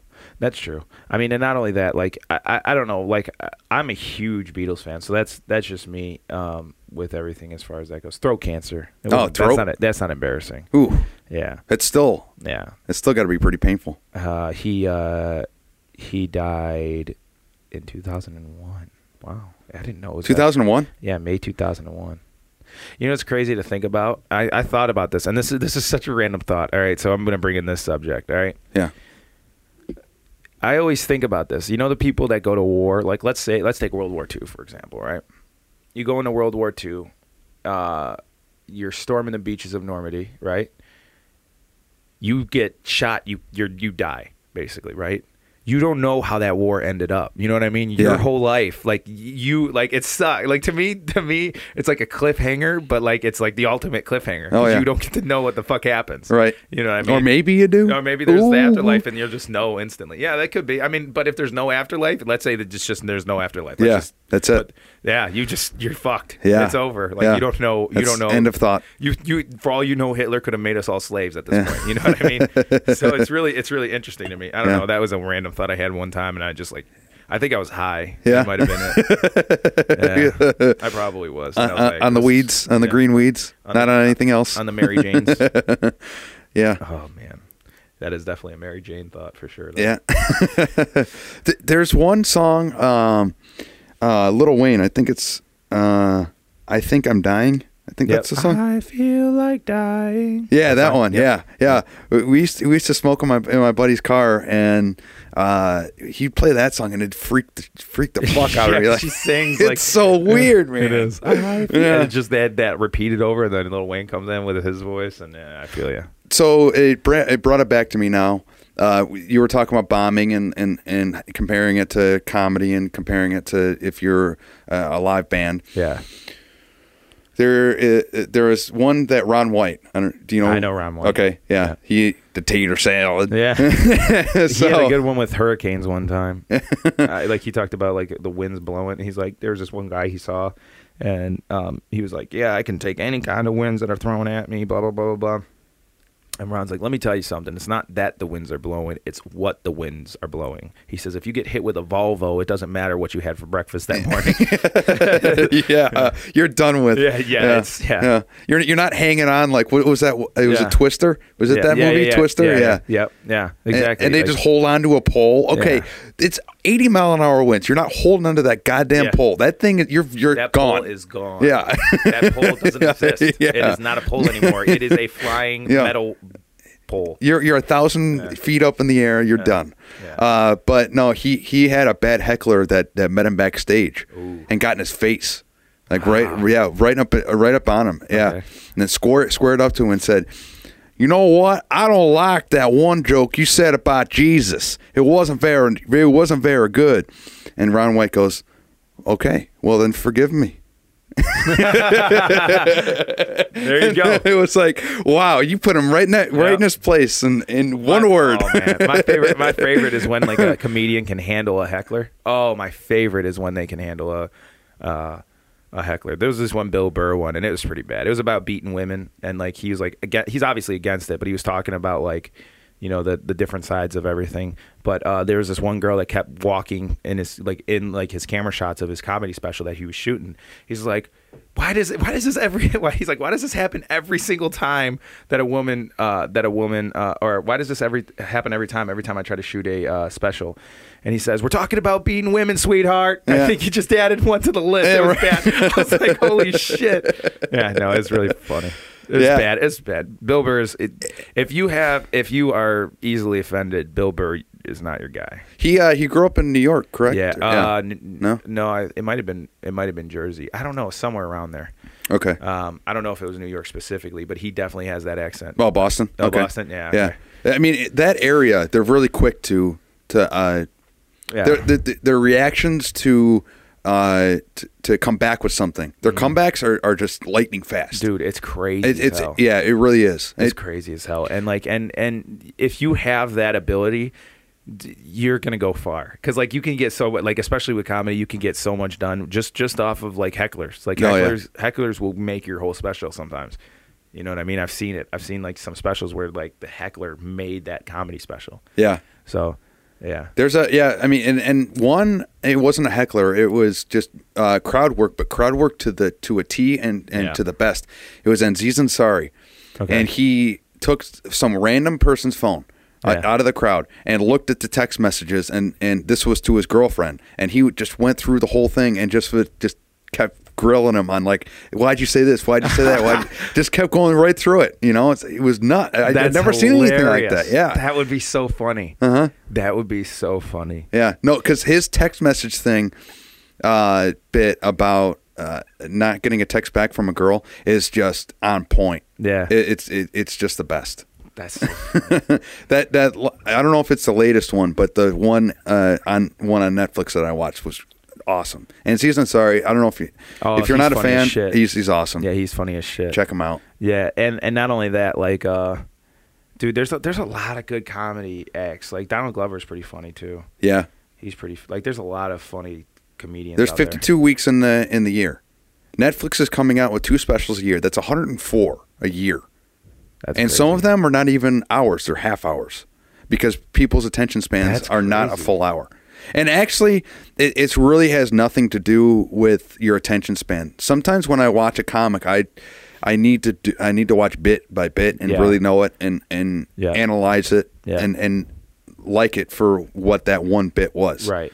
I mean, obviously, it's stand-up comedy, so they do it so this bit runs into that one, that one, and then it just keeps, it's a whole thing. And then it brings it all back. That's the best. Yeah. That's the best is when, like, they say a bit, and then they go into a couple other bits, and then they come back to that bit for a second. They're like, oh, and by the way, blah blah blah, and it's an inside joke between that bit. You know what I mean? Like when I forget. I can't even give you an example now. If you want to look up a crazy storyteller, and I thought I looked up the best storytellers there were. Yeah. Jay Larson has it to a science. Okay. Jay Larson, look up. He's got one that he did on Conan, completely clean. He doesn't, if he doesn't need to, he doesn't swear at all. Okay. So it's for all ages. Anyone can watch it. Interesting. And it's just so funny. It's I'll check that out. How he does it and how he places all the different things. It is just great. I'll check that out for sure then. Because, like, dude, comedy to me is the best. I love comedy so much. I love it just as much as music. You know what I mean? But the thing is, I don't know. I don't because I'm a truck driver and that's hard work. They always talk about, because I listen to a lot of podcasts from the West Coast, right? L.A. in particular, right? So I listen to a lot of theirs, and they always talk about, I work so hard and all this, and this comic's a workaholic, that comic's a workaholic, and it's like, no, the structure of being a stand-up comic is kind of just sitting around waiting for something to happen and you to analyze what just happened. Right. Right. So I don't know. I mean, it definitely is hard work. Don't get me wrong. It definitely is. But I'm sitting there holding a wheel, looking at everyone around me, trying not to get hit, trying not to hit anyone else. And it's like, this I feel like is a little harder than what you're doing. Yeah, a little bit. A little bit that you just sitting there and being like, that's funny. Let me say some shit about this. Right. All right. You know what I mean? I feel like if we had like a pen and pencil every time we went like to a friend's house or anything like that, and we're surrounded by like certain people, I feel like we'd all come up with some pretty good comedy skits. Just because there's so many times where something happens that, like, at least we were talking about this. I was talking about this to my friend yesterday, and he was saying like he was saying some really funny shit. I don't even remember what it was. I was a little inebriated, but no, they were. But like when we tell jokes between our friends, we all just start dying laughing. So I'm like, what if we just wrote all this shit down? If we wrote all this shit down, we'd have a comedy special. Yeah. You know what I mean? Easily. It wouldn't even have been a question. Definitely. Or someone that took it to the max, and it's not even stand-up comedy. Yeah. It's just really good YouTube videos. And I forget what they're called, what their name is, but they do like trick shots. So Okay. they'll go off like a side of a building and they'll shoot it into a basketball hoop, or Right. they'll get a playing card and Right. they'll hit a piece of fruit or something crazy with tricks. You know, they'll always do tricks, and they have more subscribers on YouTube than I think it's the NBA, the NFL, all these big channels. They have them all combined. I think they have over 10 million subscribers, Oh, okay. which is unheard of today. That's crazy. Yeah. And what they did is they just went in their backyard, they did trick shots, and they put money on it, and then they just continued to make videos. Dude, that's it. And that's it. Dude, like honestly, how crazy, that's such a simple formula, and they just ran with it. Honestly, like, it's so funny because, like, people are always like, how did this person, like, there's Angry Grandpa. I don't know if you ever seen that on YouTube. Like, Angry Grandpa. This grandpa that has, like, this sin. I don't even know what he has. He has something like bipolar disorder or something. And he just fucking, like, throws shit around and breaks shit and all the time. He's an old man. I never understood how people are like, wow, how is this famous? It's because it's entertaining. Yeah. You know what I mean? Fuck everything else. The Yeah. key is, does it keep your attention? Right. Then it's Yeah. then it can be famous easily. And you like to do it. Yeah. Absolutely. Definitely. All it takes is for me to get entertained by something so much that I'm like, oh, dude, I got to share this on Facebook and just post it on Facebook. Yep. You know what I mean? And that's all it is. You know, there's a lot of crazy stuff going on with like, you know, race and everything like that. And this one guy came out with a song called "I'm Not Racist." I don't know if you've seen it yet. It's everywhere, and it blew up within like 48 hours. And it was a guy that was very seldomly known. He wasn't really known that well. Yeah. But he made a song "I'm Not Racist," and it's like a white guy with the beard with a Donald Trump "Make America Great Again" across from a guy that said that was obviously not Donald Trump's supporter, but he was black and everything. And they like sit there and they talk about like their reasons for their beliefs, basically, like Donald Trump's side and then like, you know, the opposite side in that sense. And it's crazy. It was like it was a mind-opening video. Did I say mind-opening? Yeah. How do you? Mind-boggling. Mind-boggling, Yeah. eye-opening. I kind of You mix them. That's all. Yeah. Mind open. Hey. You can have your Yeah. mind open. Don't Yeah, fucking judge me, guys. But also there's really no genuinely original idea. Yeah. There's a podcast that I listen to, and it's with the comedian Brian Cowan. Okay. And he talks to his one of his friends, Hunter Mass, and they talk about idea sex. Okay. And you just take one idea from that thing, one idea from the other thing, and you make a new idea. There you And go. that's basically all. Idea sex. That's basically all the formula is for an original idea, Yeah. because there's everything's been done 1,000 times. Thousands. You know. Yeah. Ever since we could film anything. Yep. And that was, I think, maybe, what did they say? I think it was like 1904 or 5, maybe, or something like that. Yeah. And it was, I think it was a horse. They filmed a horse just to make sure like that they could sell it, then to make sure that it to give it to the buyer. Oh, okay. Yeah. And to show them that. I think Okay. that was the very first thing ever filmed, and that was over 100 years ago. Which is crazy as fuck. Yeah. That's crazy as fuck. Yeah. And I Love Lucy was 40, 50 years after that. Yeah. Yeah. Fucking I Love Lucy. Yeah. Everyone watched I Love Lucy. Yeah. Ricky. Yeah. That was an original idea, maybe. I don't know. I mean, I feel like everyone has like the it was the housewife thing and the relationship. Probably the first family comedy show, I'm curious to be about played that. Yeah. on. At least is definitely the first mainstream one, the one that like stuck. I'd say. Probably that, and what's that other one? The one with the fat guy that's a cop, and then the Newlyweds. Yeah. The Newlyweds. I think that was called. Yeah. That one, dude. I watched some of those, and like people are like, they're still funny to this day. I watch them. I'm like, they're not funny. Yeah. This is boring. The only thing that held its weight ever was Three Stooges. Three Stooges held Three its weight. Stooges is definitely still funny to this day. Three Stooges held its weight. Yep. Three Stooges can definitely. I remember me and my dad, we laughed so hard at watching the Three Stooges one holiday. I think it was like Thanksgiving or whatever it was. I drank a little bit too much. And we're just watching it, just just hurling. I mean, I remember crying, just laughing so hard because some of the shit that they do, it's like that stupid comedy. You know who slapstick. You know who's really funny is, I don't know if you ever seen the Eric Andre. I'm sure you said the Eric Andre show. Oh yeah. Funniest show. It's not the funniest, but it's fucking hilarious. Yeah. My favorite was when I don't even know who he was interviewing. I don't remember, but Hannibal Buress just goes on this tangent about Waka Flocka Flame, and Eric Andre looks like he's like high or something, and he just cuts the cord. He's like, interview over. It's just the funniest. He was on Hot. You ever see Hot Ones? No. The show with hot wings and even hotter questions. Oh yeah. I see that. Yeah, he was on that one. Yeah, he was on that. Yeah. At the end of it, the wing was so hot because he cleared the board. He did all of them. Yeah, definitely. You got a lot more balls than I would because I don't know if I could do that. But no, he got to the hottest wing, ate it, and then got the plate and broke it over his head. It's like so random but perfect. That's Eric Andre. Eric Andre is the most random human being I'm sure to ever exist. I'm sure like him in person is exactly the same as him on television. Yeah, because he's just crazy as fuck. So. Eric Andre and Tyler the Creator have a very similar mind. Man, they're probably. I'm surprised they're not best friends. I'm surprised you don't see them like hanging out. You know what I mean? I feel like those two hanging out would be just destruction. The obscuro over the more obscure. Oh yeah. Oh, it'd be bad. Lorder Squad when Tyler, it was one of the guys it might have been Tyler the Creator too, but they're in the middle of a battle.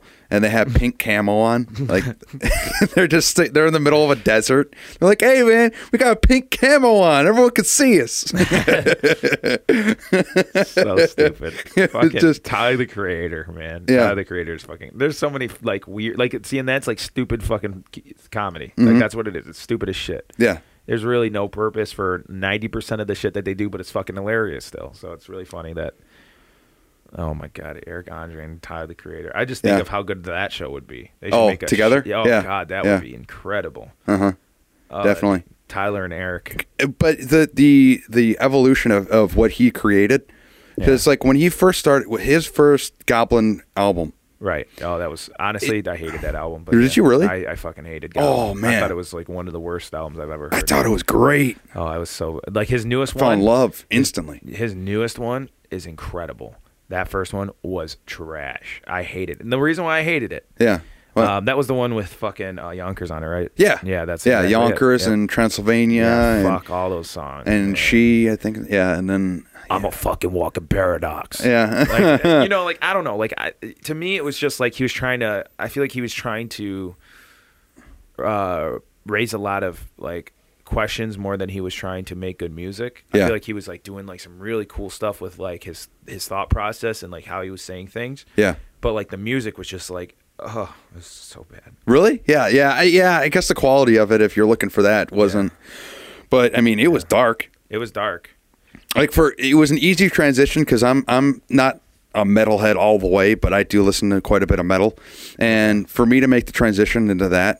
It was easy. It was easy because it was super dark. It's funny that you say that because like there's been like I grew up in the rock scene. I grew up in the metal scene. I grew up playing rock bands. I played with Armando's band. I played with I played in different scenes and different rock scenes and stuff like that. But the point I'm trying to make is like the people that I grew up with and the people that came to my shows still kind of come to my shows now because they like hip hop now more than they like, you know what I mean? That scene kind of died and they kind of all transitioned over to hip hop. Mm-hmm. And I think Tyler was one of the biggest reasons why. Yeah. Because a lot of people, they were super into metal and they were super into dark shit. And like the only thing they really had was Eminem because Eminem was dark shit too, that's weird that you say that because, or I bring it up, because the metal and then that transitioned into rap. Yeah. When the Rolling Stones first started, they were just doing their version of what jazz was. Right. Exactly. And they were just doing a harder, faster, louder version of jazz. Right. And then everyone from jazz transitioned over into rock and roll. Yeah. And then rock and roll had a huge life and then took man. over. And I don't even... Is there like a jazz artist out there today like that's touring that a lot of people know about? I that a lot of people know about, that's questionable. Yeah. I think that genre kind of died. Michael Bublé. No, I'm just joking. I would call him jazz. Michael Bublé. That's I don't know. But honestly, like that's the thing though, is like hip hop became the most popular genre in the world now. Officially, it is officially the most popular genre. What hip hop? It is. Yep. Oh wow. Yeah, it is the most popular genre officially today. Is there a difference between rap and hip hop? Yes. Okay. Significant. There is. The little rappers that are recently coming out. That's rap. Okay. Not saying there's anything wrong with that. I'm just saying that that's not something that I like. But that's everyone has their own thing. If they like that like the mumble rap and that style, there's nothing wrong with that because like it's literally I could see why they like it. It's catchy and it has some good songs, like a sound to it. Just not for me. I'm not definitely not a music major at all. Yeah. But when I first was learning about genres and how they broke up and made these different classes of music and all that, like what's rock and roll, what's jazz, well, what's rap, what's R&B, what's this, and it all had to do with the way that the music is counted, and the specific signatures or the beats to bars ratio, I guess you could say, to each different. They would tack that onto that's jazz. Because that has this significant or this specific signature to it. Maybe from a jazz and a rock perspective, but like nowadays everything's pretty much 4/4. Like there's nothing that's too creative anymore with time signatures. Back in the day when you had jazz, it was like a fucking free for all, and that was awesome. Yeah, there's still rock groups that do that. There's still rock groups that like will do a 3/4 time signature throughout their whole song. One of my favorite bands is really, really good at time signatures, and they're the Fall of Troy. Oh, okay, yeah. So I'm a huge The Fall of Troy fan, and their timing is impeccable. FCP remix, baby. there you go. That's true. Yeah. But like they have like really like that album right there, the Doppelganger album, is an incredible album because that's what they did. Their whole style is like crazy time signatures, and there's a couple groups that followed suit. There's one called the Sounds of Animals Fighting. They are crazy with time signatures too. But I would say that maybe that's kind of how it started, that maybe in the different genres, but now it's just like that's what I was trying to base it off. Like, is rap is this? Well, rap maybe, is, and then hip hop is this maybe. I don't know. Well, rap is when hip hop has a specific sound to it. Like there's a specific sound to make it hip hop, and like the new like that rap that's like on like Little Uzi Vert. Nothing wrong with his music, but it's just not hip hop. It's just like to me, a lot of what Macklemore does is not hip hop. It's more of pop. He does more of a pop style. He raps, but rap is like a thing. Like I'm like when I go on stage and I have a mic in my hand, I'm rapping. Right. But am I doing it over hip hop? Am I doing it over pop? Like, like what's the genre of the beat? Right. I wouldn't say rap is really a genre more than it is an action. Mm-hmm. You know what I mean? Just like singing. Like singing isn't a genre. It's just, you can sing over a specific genre. Would Biggie Smalls and Tupac be rap or hip hop? Well, see, that's the thing though, is they're both. You know what I mean? Yeah. Like it's like like Little Uzi Vert is rap, but he doesn't do it over hip hop beats. Okay. Biggie is rap, but he does it over hip hop beats. You know what I mean? So like that's my view of it. You know what I mean? So like Little Uzi Vert, he'll rap over more of pop beats or more of like trap beats, but like it's not hip hop. You know what I mean? Trap isn't hip hop. Trap is a form of, I would say it's derived from hip hop, but that's just like saying techno is derived off of EDM, or like house is derived off of EDM. There's subgenres, but I wouldn't consider it all a specific genre. Right. I mean, hip hop is rap is a genre, and then hip hop is a subgenre of rap. That's how I view it. So okay, yeah, no, that would make sense. So they're all rap, but they're not hip hop. Right. You know what I'm saying? They're trap. Trap is a different form of hip hop. They're all in the same category of rap, but they're different like subgenres. You see what I'm saying? Yeah, I would definitely be in the hip hop category for sure. Yeah. Do you follow Rhymesayers, the record label? So Atmosphere was one of my biggest inspirations at one point. Yes. Yes. And then Rhymesayers, they signed a guy. I forget the fucking name. I performed with him once, and it was really fun. He was a good guy. POS? Yep. What was it? Yep. Wow. I performed with him. I performed with him twice. I performed with his group. Cool guy, right? Yeah, he's a really, really cool guy. I performed with his group. What the fuck is his group's name? Holy shit. I hope he doesn't hear this. Yeah. Fuck. I'm sorry. I forgot his name or the name of the group. Anyway, great group, but they were a great group of guys, and they were just like, hey, let's have a beer after the show. I was like, Yeah. Okay, so we had a beer all together. And then I performed with POS at the Oakland University Radio, their birthday bash. Oh, wow. last year, Okay. And that was pretty fun. I performed with him and Token. Oh, wow. I don't know. I didn't know POS is still out touring. They're still doing at least getting up on stage. Last year he was. I don't know about any time recently, but last year he was. Last year around, actually it wasn't even a year ago. It was like May of this year. So Okay. yeah, I got you. Yeah. Wow. Yeah. No, it's good stuff. Yeah, Rhyme Sayers comes out with good stuff. I don't know if I wonder if they signed Ideas and Abilities. I forget if they were under them or if they were with someone else. But if you guys, I think it's still up on YouTube. Yeah. If you want to look it up, it's Ideas and Abilities. It's Atmosphere. It's a few other guys, and they're all like in like a circle, and they're free. They're not freebasing. They're riffing back and forth.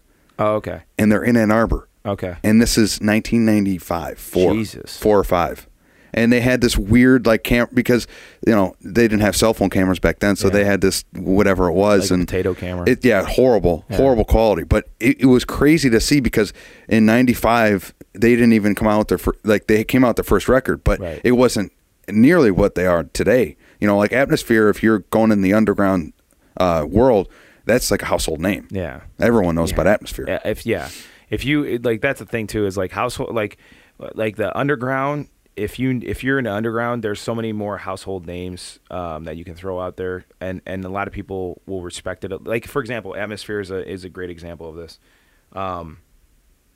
Atmosphere, like no one that listens to like just mainstream like hip hop or rap or whatever, they don't know who Atmosphere is. But you get someone that likes hip hop. You know what I mean? That's the way that I always say it. If you like hip hop, you know who Atmosphere is. You know who Big Crit is. You know who these artists are, and they're all like super talented individuals. But like a lot of people, I feel like you're missing out if you're just only mainstream. Mm-hmm. And I feel like it's the same thing either way, because if you're only underground, then you miss out on a lot of the good that mainstream has too. Right. You know what I mean? You won't ever like really listen to Kendrick because he's too mainstream. Yep. But I think Kendrick is where like they meet, the underground and the mainstream meet, and they all agree on. That Kendrick's career is very interesting to me, because he is literally the guy that everyone kind of just meets in the middle, and they're just like, yeah, I agree with you. This is a dope song. Right. There's very few people I've ever met that don't like Kendrick. Yeah. So very few. Not even a song. You know what I mean? Right. So, what were you? So with the underground avenue, and you're going through that. Don't think that you can't make it, and don't think that just because you're underground, you won't make it happen. Because love them or hate them, ICP. Oh, fuck. ICP. We almost went a whole interview without mentioning these fucking people. Well, hey, love them or hate them. You hate them, obviously. Love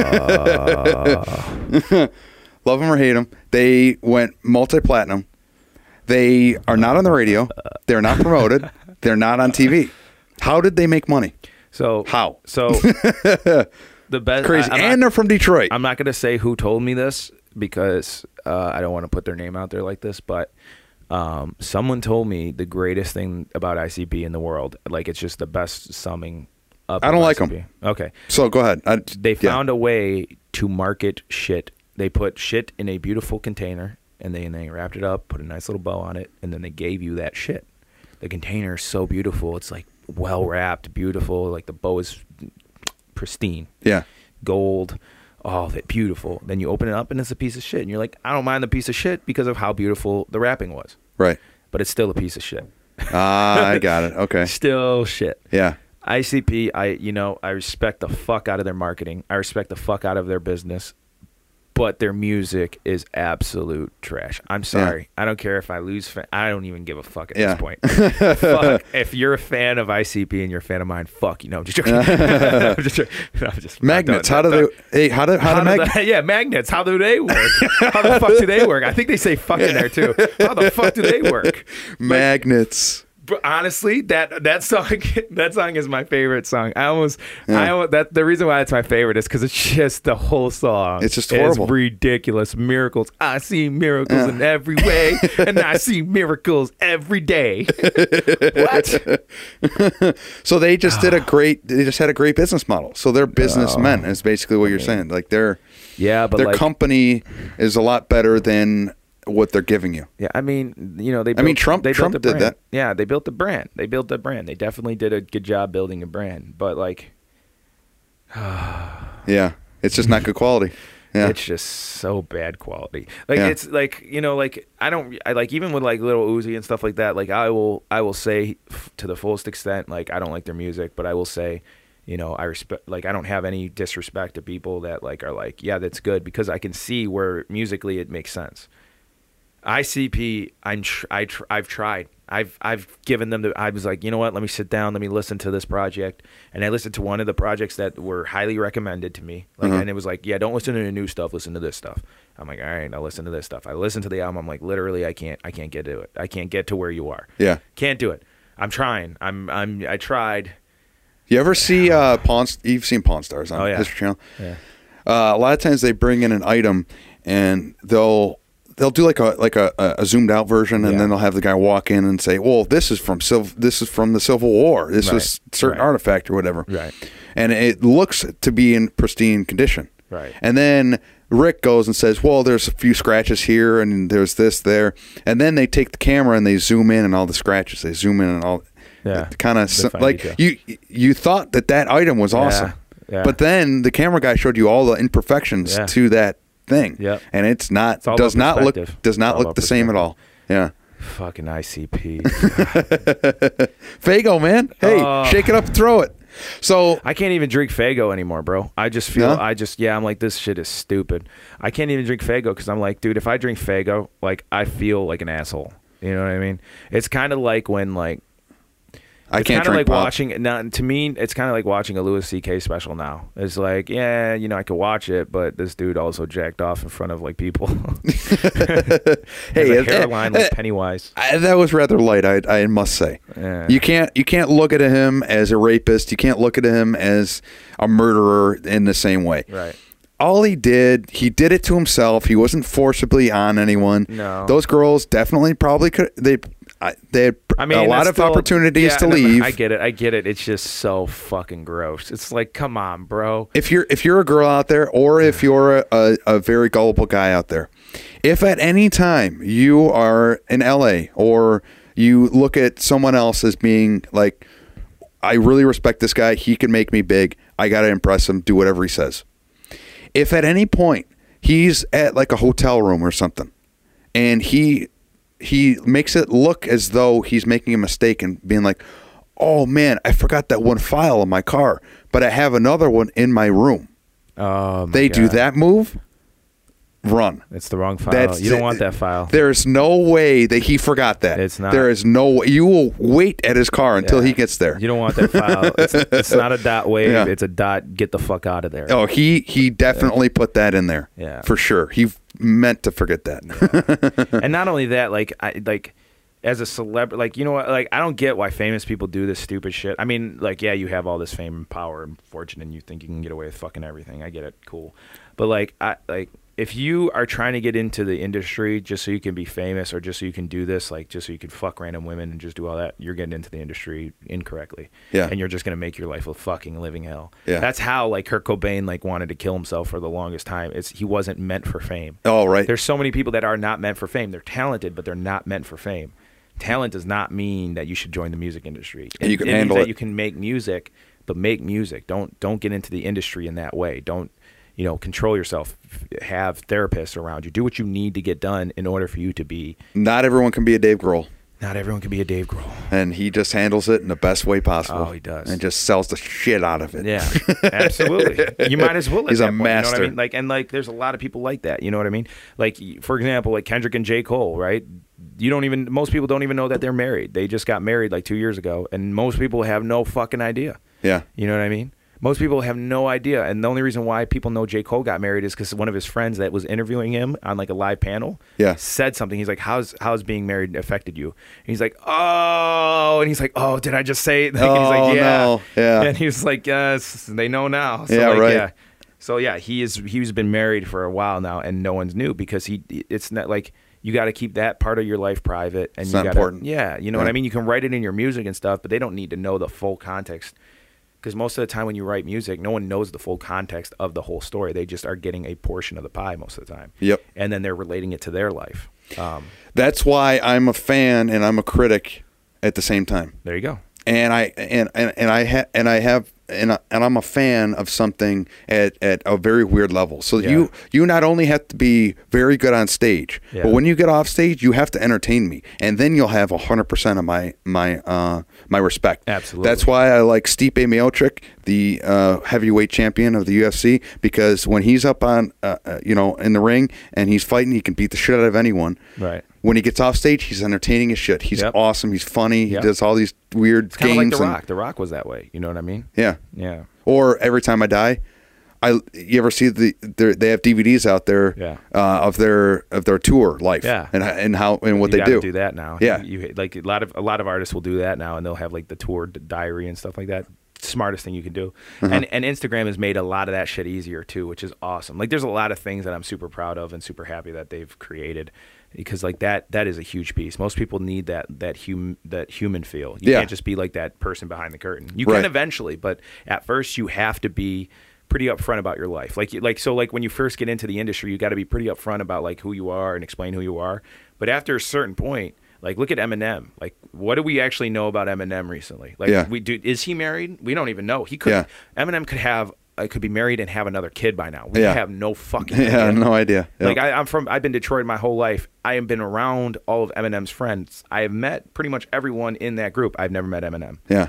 Pretty crazy, right? You know what I mean? Like the D12 gang. He is the like when you go to a zoo and like you want to see like that rare lion, and he sometimes comes out, sometimes he's not out there. You know what I mean? He's that rare lion. Like he may be there, he may not be. Right. You know what I mean? He's hard to find, and that's a good thing. That's what you should be at that point, because Eminem's at the point where he put out his personal life to a high level when he first came out. And now, like, you barely hear a lot about his personal life, and that's a good thing. That's what it should be. Yeah, but you can also abuse it as well. Absolutely. DJ Khaled. Yeah, he can abuse the shit out of it. His Snapchat. I love DJ Khaled, but oh my god, like I love like he is like I've never met him, but he seems like he is probably one of the most genuine human beings to ever exist. So like I give him credit in that way, but like he definitely uses the fuck out of Snapchat. Oh my god, yeah. What am I watching, a fucking movie? It's a Snapchat. It's supposed to be quick. I'm not. it's basically a fucking movie. 1,000 Snapchats, and most of them over of his son. Yeah, he's like, I love you. Yeah. I appreciate you. Yeah. We all needed to know that, DJ Khaled. And you know, like I said, like in person, he's probably the nicest dude in the world. He seems like he is. He seems like he's a genuine soul. But yeah, like. But I must say though, putting your son on Snapchat like that. Probably not the best thing. Could be a good thing. Depends on what he wants for his son. You know what I mean? Like he gives his son you know what, the one thing that DJ Khaled did that was the smartest fucking thing that I could put his son on the label. Put his son as the executive producer on that album. His son is going to have royalties for life. His son is made off that one album. Right. And if he continuously puts out albums with his son's name as an executive producer, his son is getting consistent royalties on music. He's becoming famous and rich without even fucking trying. It's genius. Yeah, that is genius. He's branding his son so that when his son grows up, his son already has a brand. He doesn't have to build it. But all I can say is what happened to Mary-Kate and Ashley Olsen. Well, to be fair, child stars never make it. I wouldn't say never. I mean, not never, but there's a hard transition. It's a hard transition. Well. Like there are child stars that fuck up, but I think that has a lot to do with their parents. The benefit that DJ Khaled has is DJ Khaled is famous. Mary-Kate and Ashley, their parents weren't famous, so they didn't know how to handle it. Yeah. DJ Khaled knows how to handle it. He's been handling it for years. He knows how to handle the fame. He'll tell them, like, this is what you do, this is what you don't do, this is how you fuck up, this is how you don't fuck up. Right, yeah. You know I hope so. So, yeah. so there's no better advice than to get it from your own father. Yeah, I guess if you're in fame and you know how to react to it, and you know what to look for, what not to look for. It's the child stars that don't know, like their parents have never been there. They've never been there. So it's a new thing for all of them. Right. So that's probably where they go wrong. Personally, I won't have my kid in child business unless they won't ever be in child business. It won't, because I don't trust the industry. I don't trust the people in the industry. Especially when you come to that. You're hearing allegations now about not even just sexual assaulting like women, but kids too, which is fucking gross. Oh yeah, that's the worst. Yeah, it's almost like murder. Yeah, to me, I'd like here's the thing. I always said this: like rape and like sexually assaulting someone, you can never justify it. There's no way to justify rape. You can't say murder. You can justify. This guy was trying to come in and kill my family. I had to kill him in order to save my fucking family's life. Yeah. You can't justify rape that way. Yeah. There's no way to justify rape. So rape is to me is the worst crime. To me, it's way worse. Than murder. Well, I don't know. I would say premeditated murder is the same as rape. I would put it at the same level. Well, it depends. What did that person? Because okay, here's the difference though. Let's say that person killed one of my family members, and I'm thinking about killing him, and I'm plotting out my way to kill him. Yeah. It may not be right. Yeah. But it's way more justified than a rape is. Yeah. You know what I mean? Yeah, I guess the worst of the worst is if you do anything to a little kid. That's literally the most innocent person. Like, that's innocence, and you just took their innocence away. And not only did you take their innocence away, you're a fucking gross piece of shit. Anyway. You're murdering a childhood. Yeah, exactly. Yeah, it's way worse than murder. Yeah, you know what I mean? If you killed the kid, it would be terrible, and it would be very, very bad. But it's just as bad to rape that kid because you're murdering their personality. Like, you change their lives forever. Now, like, they can't go on life the same way that they used to. Their life is all fucked up now. So it's, you know what I mean? So it's like, yeah, they get to live, but do they? Is it a good quality of life at that point? And so, like, I don't want my kid to ever experience that. My kid will not be into any child industry. He'll only be into the that's what I was basing it off of was a vlogger on YouTube, Casey Neistat. Yeah. And he recently stopped putting on his kid into the vlogs because she's not old enough to make her own decision whether or not she wants to be in that vlog. And I agree with that too. I mean, however it is, if your child is brought up the right way and they handle it the right way and they're not all fucked up, then whatever. It doesn't matter. If it works, it works. It doesn't matter. So whatever. But yeah, I mean, I agree with DJ Khaled. I agree with Casey Neistat. I mean, either way. Yep. But like it's all about the, if that's what he wants to do for his kid, he has good intentions. So I have no problem with it. But me personally, I just, from what I know of the industry, not gonna put my kid through that. Not even gonna risk that for my kid. My kid is gonna have a normal childhood. I think our producer might be sleeping. Hello? Oh, he's up. All right. Armando can't sleep when we're talking about ICB. Armando's. What? I glanced over at the time. It's almost 7. Armando's it is 7. All right. A low-key ICP fan. Oh, all right. Yeah. Well, because I can't hear what he's saying. So what? You can't? No, I can't. He said we're killing it. Oh, okay. Yeah, no, because I mean, like, we were talking about ICP, so he's probably like, "Oh, I love ICP. I'm super interested." Yeah. Well, I gotta. All right. Yeah, he's awake now. Yeah. Way more awake. Yeah. All right. Well, I gotta pee, but before that, you were gonna get to one more story to clear up There's one more. I think it was a school one. I believe about me. All right. Let's clear up the whole thing. This one's a shout out to Rick Ice. Rick Ice. All right. So I heard you got suspended one time. Yes, I did. All right. I heard it was partially my friend's fault. Actually, probably the whole thing is probably my friend's fault in a sense. Yeah, I had a little knife. He didn't say it was little. No. From the story I heard, it's not a little knife. No. Okay. You know that first line that you have on your pinky? Yeah. And okay, so measure that up to the tip of your pinky. Okay. That one wrinkle that you have right there to the top of your that's how big it was. That's it. It was literally an inch. Damn, Rick. Yeah. What's going on, man? He was. Did he tell on you what happened exactly? I had it on a lanyard. Okay. And I had a set of keys. Okay. And the lanyard was just hanging off of my pocket. He decided, well, it is funny, and then he ripped it off of my pocket. Okay. And then he started playing with it, and then there was a knife there, and there's a science teacher, and he said, well, I don't really want to do this, but since it's your keys, then I have to, take you to the principal's office. So we went to the principal's office. I got suspended for a day or 2 days, or whatever it was. So did he tell the teacher on you? No. He just had it on him. Oh, he was just playing with it. He was like cleaning out his nails or whatever, and I was like, dude, give it back to me. It's my keys. And then in that process of, hey, give it back to me, He found Aw. it. Yeah. What a so, fucking, oh man, I'm going to, Yeah. damn it, Rick. So that's actually what happened because I got suspended for it, so I should know the original story. Damn it, Rick. Yeah. I'm gonna tell him. And I'm gonna yell at him now. I never did anything bad. I heard it was a big. I heard it was a big knife. No. Maybe I was thinking about it wrong. But after the Columbine thing, everything with school situations, they just What ramp grade? up. They've maybe 11th, 12th. I was almost a senior. Shit. Yeah, either a So, senior or maybe a year before. So I was in the school then too, because like I didn't go to school with you guys until 11th grade. Oh, okay. Then I was in Stevenson. I wasn't in Stevenson until 11th grade. I was Warren Consolidated. I was Sterling Heights High School. Oh, okay. Got you. Wow. The bro school. Bro. Oh my Bro. god. every guy's named Abdullah. You know what's funny though? We say that there's and you know what I said about the Stevens in the school? I was like, it's damn near like a graduation requirement that you have to be pregnant. Like, Yeah. you know what I mean? Like everyone was fucking pregnant. Every fucking one was pregnant. Wow, that's crazy. Yeah. If you think about it, like I knew 4 or 5 people that were like pregnant. Condoms. What is that? Yeah, Contraception? I can't even spell that word. Fuck that! I could pull out. I know how to do this. This is my first rodeo. Jesus, man. It didn't work the first time, so we'll do it again. Oh, fuck. Yeah. So to clear that, but yeah, the police were there. Damn, yeah, really? The police were there. They need to file a report. You know what's low key? I think I remember seeing the police come in and hearing about like this specific thing. Someone brought a knife to school. Yeah. So I thought, you know what's funny is I think I heard this and like I think the rumors got way out of proportion and I think that's what happened. Definitely, 100%. I think that's what happened because everyone was like, yeah, there's someone brought a knife to school. Yeah. I was You know like, oh, high school. shit. You know high school. I mean, come on Yeah. now. Yeah. So I that was the first and only time that I got suspended, and I think what it was is that I could do 1 suspension and then 2 Saturday schools. Yes. Or 2 days in a row suspension and then no Saturday school. And then my mom was like, Saturday school. I did the Saturday school. Yeah. Did you? Fuck yeah. that. I would have been like, Yeah, but the whole time because my dad gave me the knife the day before. Hey, so Yeah. it's on him. Exactly, and my mom had my back, and she's like, "Why did you give that to him?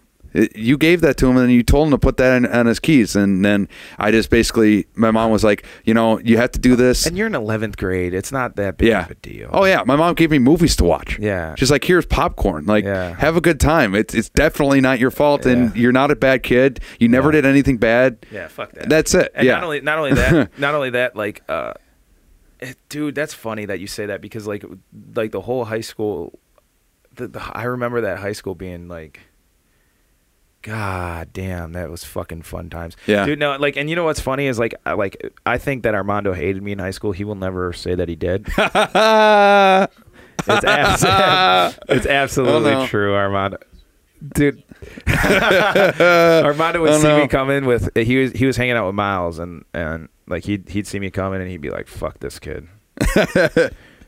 Never happened. Yeah, you hated me, bro.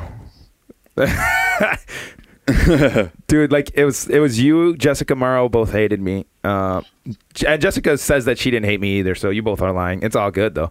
And then like Yanni and Neil kind of just put up with me. Yanni Shepkalis, man. Wow. Yeah. That guy. I haven't talked to them in so long, but yeah. No, that was, and then Rick like semi put up with me, and then he hated me for a little bit, and then he liked me again, so we're cool now. But yeah, that's pretty crazy, man. It's pretty crazy on how like we all went to the same high school and shit. Yeah. And we're still all here. We obviously grew up in the hood. You know? We're obviously from the gang called, I don't know, I was gonna make up a gang name, but I can't think of anything clever. So, you know. We grew up in the slums of Sterling Heights. Slums. Yeah. Oh, Slums. the worst. The worst. Yeah. Are you kidding me? No, I think that's probably why the police showed up so fast because they were next door. Yeah. They were right there. Not only were they right next door, but there's really nothing to do in Sterling Heights 90% of the time. So like, let's show up. Let's see what they got. But it is weird, even though it is very low crime. It's weird how like a big thing will happen every like 10 years. It'll be like a murder or But it'll see, be like a big crazy as robbery. fuck? That's not that big. Like in Detroit, that shit happens daily. Right. Yeah. You know what I mean? Like it happens one time in Sterling Heights and it's fucking huge. It's huge. Yeah, exactly. It's like, what the fuck? Man? Yeah, exactly. Yeah, me and my friend Matt. Shout out to Matt Solomon. Matt Solomon, is that Steffi Solomon's brother? No relation. Yeah. Interesting. I Okay. was going to say, I thought she was Indian. No? I think she is, but I don't know. I don't know exactly, though. Yeah. Anyway, you know how sometimes you're driving at night and you have these like weird talks and you just have really intricate and interesting talks. Yeah. So we were talking about, I can't remember, but we both came to the conclusion that if you're a cop, the physical appearance of your of how you are, your stature, is definitely reflected upon how busy you are in that in that city. So Detroit police officers are not fat. A lot of them, they're in shape, or the biggest ones are my size, because they have to always be on foot. They have to always be alert. They're always working and out there fighting crime. Right. In a small city like Sterling Heights, you could do and sit around and wait on something for something could not happen for 2 days, and you're just sitting in your car with the air conditioning or the heat on, just chilling, playing solitaire. You know, that's funny. Actually, that's really true. There's a lot of fat officers in Sterling Heights. Shout out to Sterling Heights. Yeah, my uncle was a Sterling Heights police officer, and he. It just means we're safe. Yeah, it just means hey, it's a good city. So shout out to him. Yeah. Well, yeah, exactly. If you have nothing to do all day, you bet your ass I'd be working out. Yeah. You bet your ass I'd be working out. Yeah. Dude, that's fucking funny though. I never thought about it that way. That's really fucking funny. Because I'm pretty sure either at the precinct or through the precinct they will give you a gym membership for free. That's awesome. Or they'll have a gym at the precinct. That's even cooler. Yeah, and then you just work out there. I would have just been pumping iron all day. I'd have been like, I'm working out. Exactly. There's a 401 in progress. I don't give a fuck. I need you to spot me here. Get over here. Right. All right. Well, I think that was a good one. That was a good one. Yeah. I think we cleared up a lot of stuff. Yeah. We expounded. Yeah. We expounded, like Michael Rappaport says. My name is Peter James. James. Shout out to Michael Rappaport. Shout out to my name change. My name is Peter James. Peter James now. All right. My name is Peter James. Everything you can find me on is Facebook, Instagram, Twitter, and Tinder if you want. And it's Peter. It's basically, you just spell it Peter James Kay. That is my URL. So Instagram.com/PeterJamesK, Twitter.com/PeterJamesK, Facebook.com/PeterJames. All right, yeah. And also, please come out to so the music coming in. Please come out to my show I have coming up on the 6th of January. It is with Kid Vicious and VMDP, and I am opening up with Paris Noel and Philip Banks. It's going to be a crazy show. I promise you. Go. It will be. I promise you, it'll be the dopest show in the world. I promise you. Yes. And you can put money on that. One for the ages. Definitely. All right. I'm Simple Joe. Check me out. Instagram, Facebook, all that shit. Thank you. You did it. We did it. Hey. Have a good week. Gang. Yeah. Done. Motherfucker, when it change. Oh, that was good. Motherfucker, stay the same. Motherfucker, getting brain.